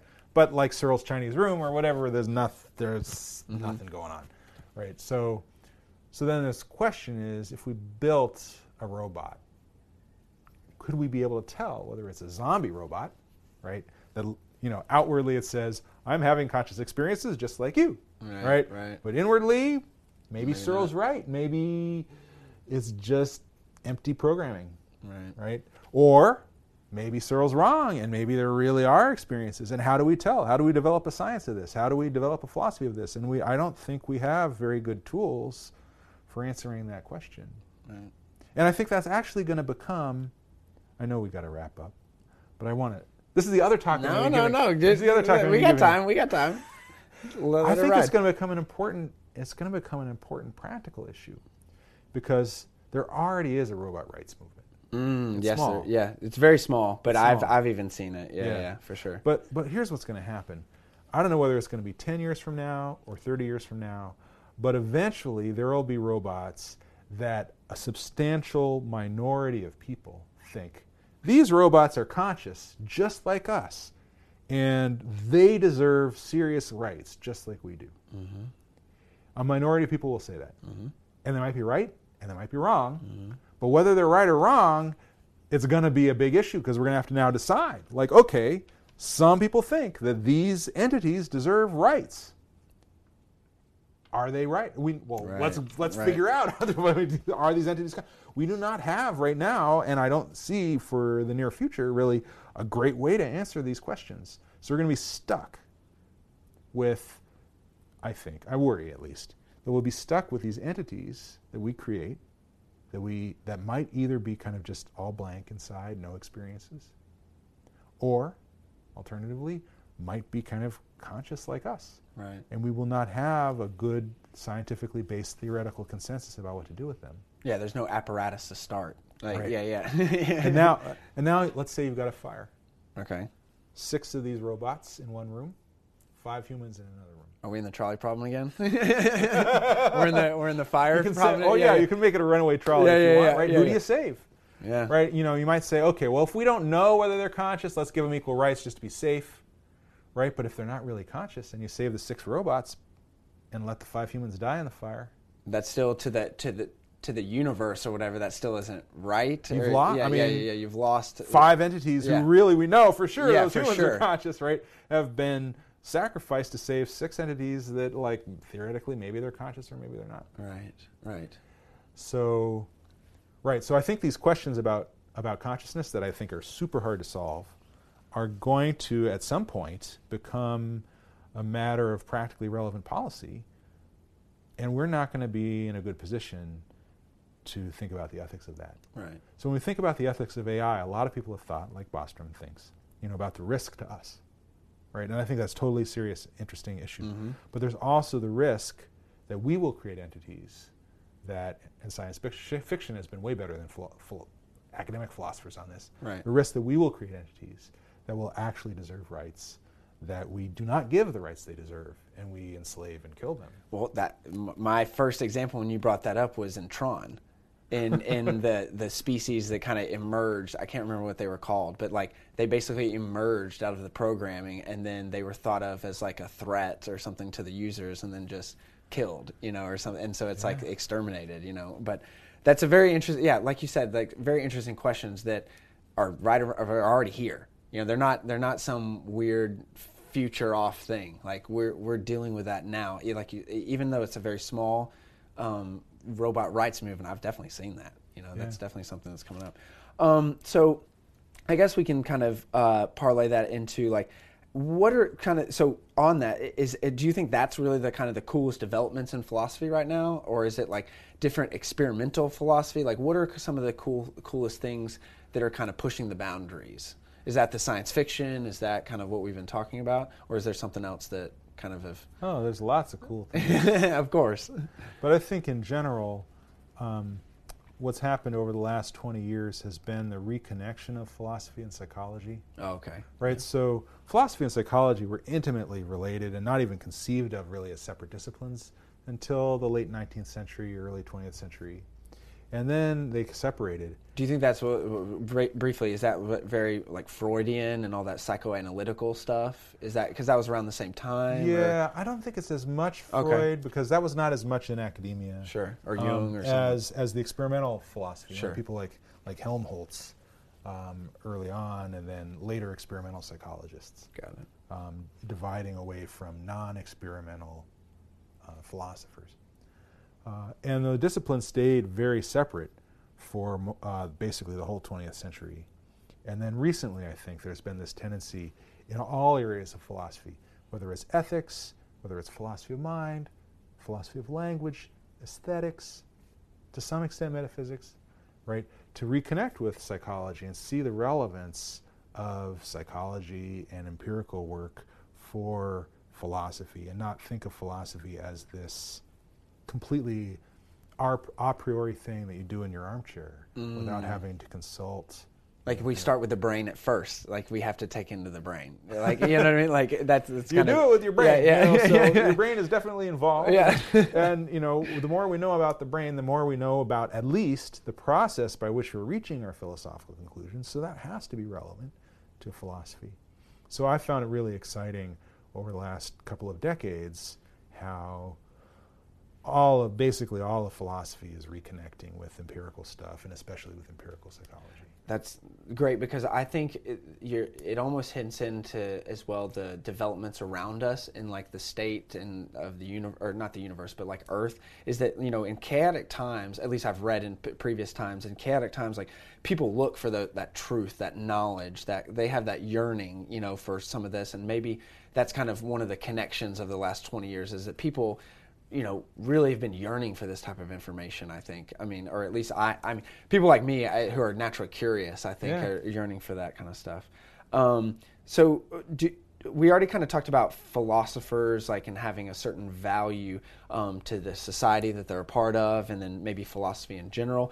But we're here in the UC Riverside Philosophy Library with some of, names such as Kant, Hegel, Locke, Hume, et cetera. But who's someone that, like, maybe a regular person, like a layman, that like that maybe they may not know, what I mean, a philosopher, and they might be interested in that. I mean, more as someone that just interested in, say, hey, what's an esoteric philosopher? Is it the Chinese philosophers that you mentioned, or is there another name that comes to mind, like a Wittgenstein or something like that? Like a philosopher I might recommend. Yeah, like for a normal person that's just say they work a regular job, like how would they get in and be interested? Is it a Sartre, or is it Camus' writing, or is it that kind of stuff? Well, I've always loved philosophers who are great writers. So Zhuangzi is wonderfully fun if you like that kind of thing. I mean, people might know the most famous part of the Zhuangzi is his butterfly dream. Okay. Your viewers might have heard this story before. Zhuangzi dreamt that he was a butterfly. Okay. Floating around, doing whatever he liked, not thinking about much, right? And then he wakes up, and there he is, a human. And then he thinks, wait, am I a human who just dreamt he was a butterfly, or am I a butterfly now dreaming that I'm a human? That's great. Right? So that's like, wow, that's weird and cool, right, in this ancient Chinese philosopher.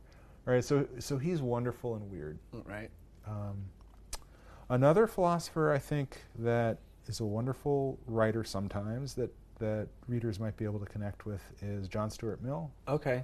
Like On Liberty. Okay, is a really wonderful essay about the value of liberty and freedom of thought and that sort of thing. Mm-hmm. So it's not weird in the same way that right, but it's a really wonderful piece, I think. I also really love Montaigne. Okay. He's this I read On Solitude. Yeah, right. He's this early French philosopher. That was hard. That was very technical. That was weird. Like, you had to start a little bit because it's so old. It's like what, 1500s, I think. Yeah, it is. Yeah. Yeah. So it's old, but he's so personal. Oh, totally. Yeah. He kind of partly invented the personal essay, right? Where he's just kind of like, well, here are my thoughts about things, and he kind of rambles off in different directions, and he's always interesting. That's so good. Okay, so then I'm going to put this as a segue in that, how has teaching and being a professional, I guess you could say, professional philosopher, if you will, or academic philosopher, changed your life? Because I understand, obviously we talked about before about the ethics and moral psychology and stuff. Is like, do you think you personally are more like inclined philosophically? It's like, what are your thoughts now, being in the biz, if you will, for the last 30 years, and then obviously that's different than when you came young buck, into Searle's postgraduate, kind of grad student. So, like, how have you changed personally in this? Wow, that's interesting. I don't know, because I've kind of been an academic nerd my whole life.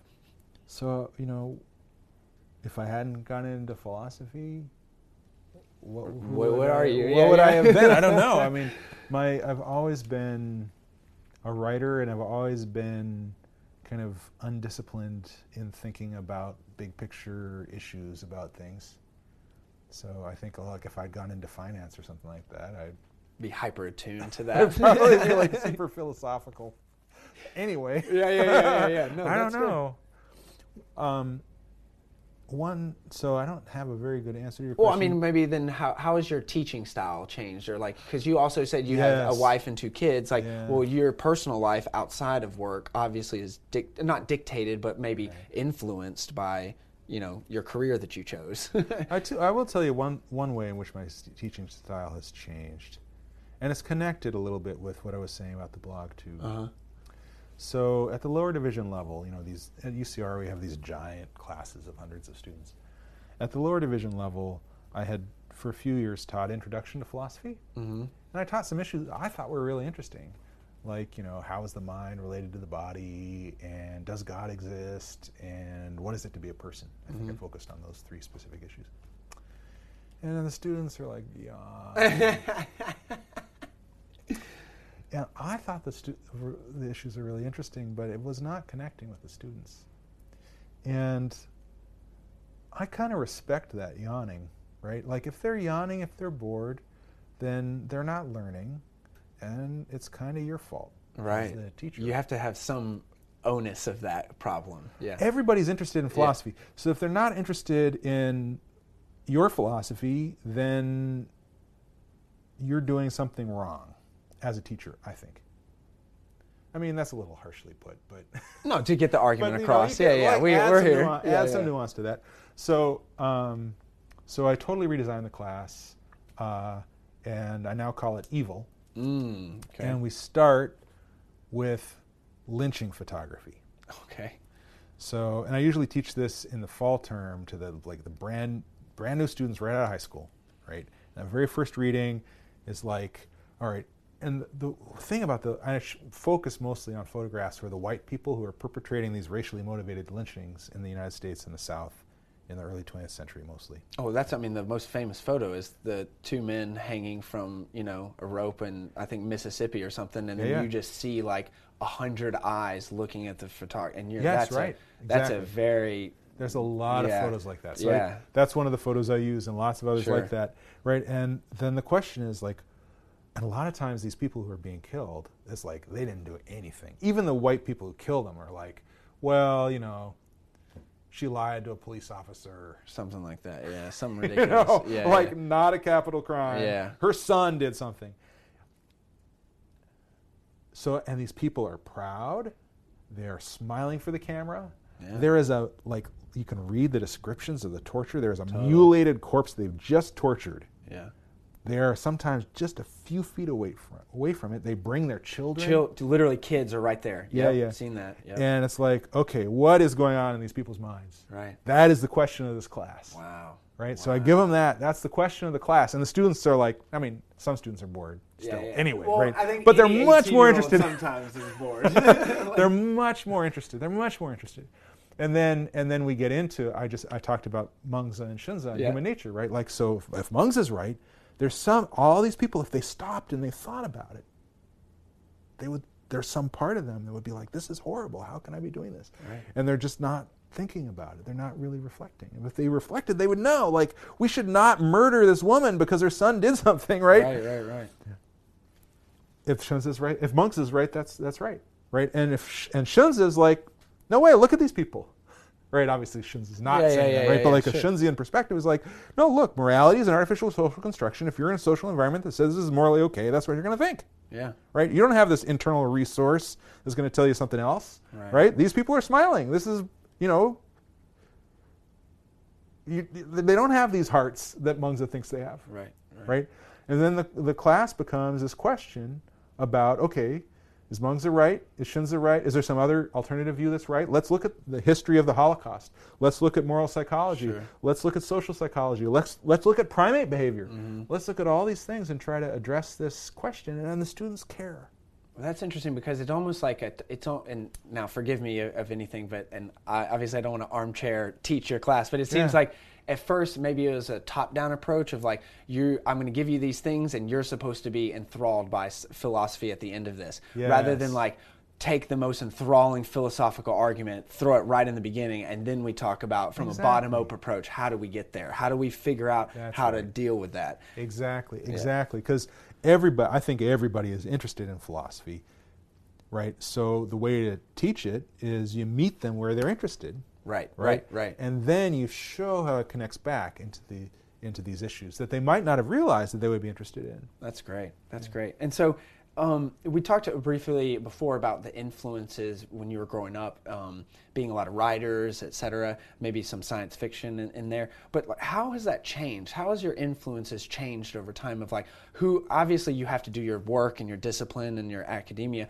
but like how has, and this can go out into life, if you will, but how have your influences into life, what shapes your worldview, what then shapes your philosophical view, changed over the years? Because I'm like, for me, when I was growing up, it was, very different than what it is now, just by the sheer facts of, like you said, your social construct, but then also how I was raised. We're all each our own person, but how have you changed, not just philosophically, but your influences?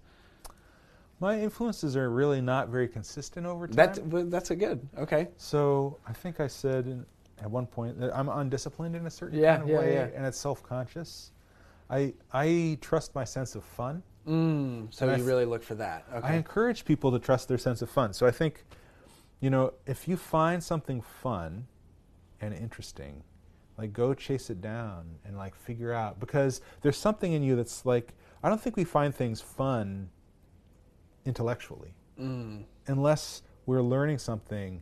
We might not know why it is we find it fun or what we're learning, but there's something in us that's like, wow, this is so cool, this is so interesting, right? So I trust that in myself, right? And it's always something different. It could be like snails. Is that right? Is that so benign as like your childlike curiosity still being around now though? Yes. Because I know a lot of people though that may not, they may intuitively think that deep down, but they're not showing that. They're not actively trying to be curious, right. But at the same time, like whenever I feel the need to be curious and then you go munch on that thing, there's so much fulfilling, and you just don't know where it's going to go. Exactly. Yeah, that's the big thing. Exactly. And one of the wonderful things about philosophy is it always comes around. Right. Because everything is connected, right? And because like my mind is going to bring it around somehow or other, right? Regardless. We'll connect these dots. But it's like there's nothing more deadening as an academic than to think, this is what I do, this is what I have to do, this is what I have to read, this is what I'm going to do, this is what I have to do, and I'm going to do it again. Yeah. Right? And like, it's so boring and so tiring. So it's like, whoa, snail sex is so weird. Like, how do they do that? Snail brains are totally weird. Right? Let me go like learn everything I can about that and, bug snail researchers. And parse out a philosophical argument out of this. Yeah. Or like science fiction. Whoa, this science fiction is so interesting, right? Let me go read it and learn more about it, right? And whenever I do that, I end up in a place that I like eventually. Okay. So it's not so much like a consistent influence. It's really more of a kind of letting myself be taken and as I liked your metaphor of chewing on the the thing that feeds your curiosity. And one of my advisors was Alison Gopnik, right? And she, I don't know if you know her work at all. She'd be another great person to think about interviewing. Alison Gopnik, let's go. She's a developmental psychologist. Okay. And she loves the way children think. And she thinks that scientists are basically kind of big children. Oh, well. She thinks that what happens in childhood is that she describes childhood as research and development, and adulthood as sales and marketing. Okay, makes sense. Yeah. Totally. Yeah, right? Sales and very good point. You're trying to sell something and you're trying to look the best, market yourself. Yeah. Right, and like the children. Right, their minds are open to all kinds of things. They're learning all kinds of things. Yeah. I love 4-year-olds in particular. I know Allison does too. Right, they're so weird. Their way of thinking about the world. They're 4-year-olds. They're sophisticated enough linguistically to say things that are removed from the immediate moment. But their minds are so different from ours. Right. Speaking about different minds, and they say the strangest things. Yeah. So I love 4-year-olds, and right so.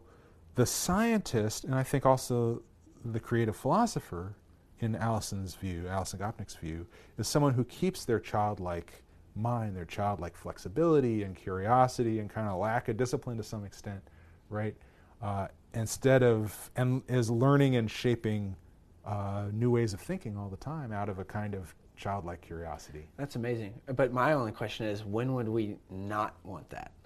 You know what I mean? Like, why is that not the key to, you know what I mean? Like, when would we not want that? Well, I just don't, you know what I mean? if your whole company is, right. research and development. Somewhat facetious, but yeah, you know what I mean? But at the same time, it's like, wouldn't you always want like more diverse knowledge and thought, and be able to chew things? But at the same time, like, yeah, if you're straight razor edge on something, then that's, I guess, okay in that discipline. I think there are a lot of short and medium term benefits as an academic. I see. To going for, this is the thing I'm expert on, I'm going to add this twist to it, or do Good it point. again. Mm-hmm. This is the thing that's hot in the field right now, so I should contribute to this discipline. This is the thing that will advance my career. This is like, science fiction is not even respectable philosophy or whatever, right? There's a lot of pressures in the short and medium term to be more on the marketing and sales side, right? Absolutely. But I do think long term, being more childlike and trusting your sense of fun is win-win, right? It's both more enjoyable as an academic process, and if you can survive the short-term hits, and tenure helps. Tenure helps. Other things help. Yeah, yeah. If you can survive the short-term hits, then in the long term, you've got a kind of engagement and fun in your. I mean, if you find your work boring, other people are going to find your work boring too. Oh, surely. Right? Well, that's what I was thinking about with writing. It was like that was the biggest things that I thought was that, like, if I'm not willing to read my own stuff, why would anyone else? You know what I mean? And then it's like you try and put some literary devices or metaphors and analogy to make it fun, but then it becomes then fun to then figure out what is fun. You know, that. You know, that whole deal. So then let's have a little fun as the last question, and we won't keep it as like a question, but we'll keep it almost like a thought experiment, and then what can we garner from this? So, and some people have actually done this physical experiment, but for us here on Earth, we have to do it as a thought experiment. Okay. Is that right now there have been 500 or so astronauts that have gone into outer space, and they've seen the Earth from outer space. So there, I think 10 billion people since lower hominids, in the last 200,000 years, have existed. So humans, about 10 billion. Well, out of that, only 500 have seen the Earth from space. Yeah. And the reason why I think that this is such a big deal is that not just technologically, like, yes, I think we entered a new age in almost the 60s with, like, going up into space and the internet, et cetera, but more philosophically in that this was the first time when the Earth saw itself. As you were talking about that superorganism, if you will. Yeah. Well, in 1968, when we had the Apollo 8, it orbited the Earth and came around and saw the Earthrise photo, famous time photograph, went around everything. Well, that was the first time that Earth then became aware of itself almost. Yeah, And so there's a lot of other things like, the Earth sits in a void. It's like literally a death desert. And then we have this oasis.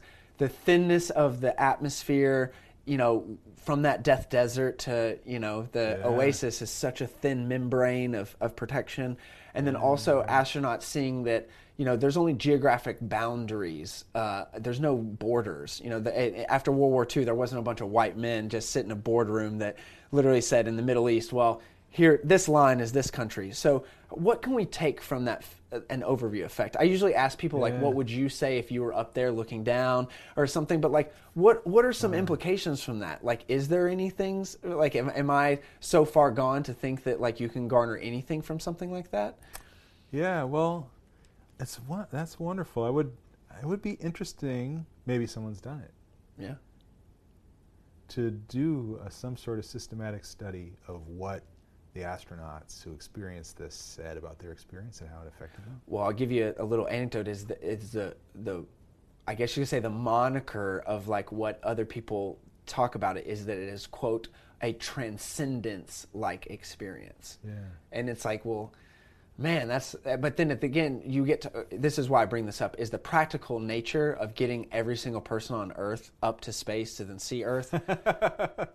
I don't know how. And then it might not feasible. Be transcendent anymore. Exactly. And then so my thing is that, well, like, VR, virtual reality is coming on board, and some of those kind of, like, because we were talking a lot about mediums and messaging and, like, from a book to a content from a video. Well, what about if you were actually experiencing that? what if you put on a haptic suit and, put on virtual reality glasses, then all that sense material is getting better and better and closer to reality. So I'm just trying to, what are some of the implications or what are some of the things that you think of when? Well, I'm thinking about, this may not be exactly the same thing, but it's kind of in the neighborhood. I'm thinking about science fiction and weird philosophy, which you've talked about a lot. Of course. Right. So one of the things that I really like about philosophy and science fiction, and the weirder the better for this, is it's knocking you out of your narrow kind of day-to-day provincial, this is how the world is. Yep. Right? So you read some weird ancient Chinese philosopher who has a very different view of things. You're like, whoa, I guess you don't have to see the world the way I usually do, right? There have been other people who've seen it very differently, right? Or if you think about various science fiction scenarios, right? Wow, an alien could have a totally different way of thinking, or people in a different, you could have a totally different kind of utopian or dystopian society, right? And that, I think the philosophy and science fiction both have this potential to really broaden your sense of the possibility of human experience. Right. And the possibility of maybe non-human experience too, right? Knock you out of that kind of, home, work, family circle, where you're doing all the same things and you're talking with people who are basically like you all the time and share your opinions, and that kind of, I like the weirdness and the wonder and the sense of perspective you can get from going as far as possible toward the strangest stuff in psychology and philosophy and speculative fiction. Right. And that might be a little bit like what the astronauts see. I don't know, maybe not, but to some extent. Yeah, I mean, well, to some extent, I think, you have to have some type of awe, I think, of just being up there and going through a journey, you know what I mean? But at the same time, do you think it's, it probably wouldn't be the same just going through that experience and then actually just watching it, Again, there's levels of that. Right. But for me, I just really think of the biggest thing the reason why I bring up the overview effect at the end is I really go back to like Richard Feynman and how his dad really taught him to think like a Martian, because think, as you were just talking about, think differently of the possibilities.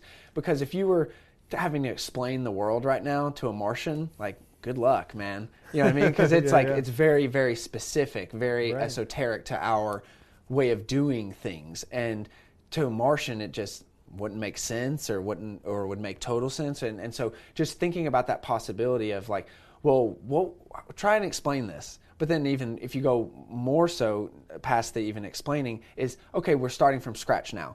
New world, it's right here. What do we do? What type of governance do we do? What type of economic system? What type of, all those type of things. Well, then that only gets to the possibility, like you said. Expand your purview, as I think you just said. Right, yeah. So, last thing then, is there any other, I guess you could say, impartial or parting knowledge that you'd like to tell our viewers, or tell everyone to go buy your book? Or is there I know you said you have a lecture coming up, but what are some things that people can, we'll put things on the show notes for people to find you, but what's some last comments, I guess you could say? Right. Well, people might like my book if they like what we've been talking about. I think they will. Kind of stuff is in my most recent book, or they could go visit my blog, read some of my science fiction stories. I think that's one of the things that I'm going to dive into now is your science fiction stuff. Yeah. So well, cool. Well, I think that's all the time we have for today. So thanks for coming on Eclectic Spacewalk Conversations, Eric. And until next time, Ad Astra.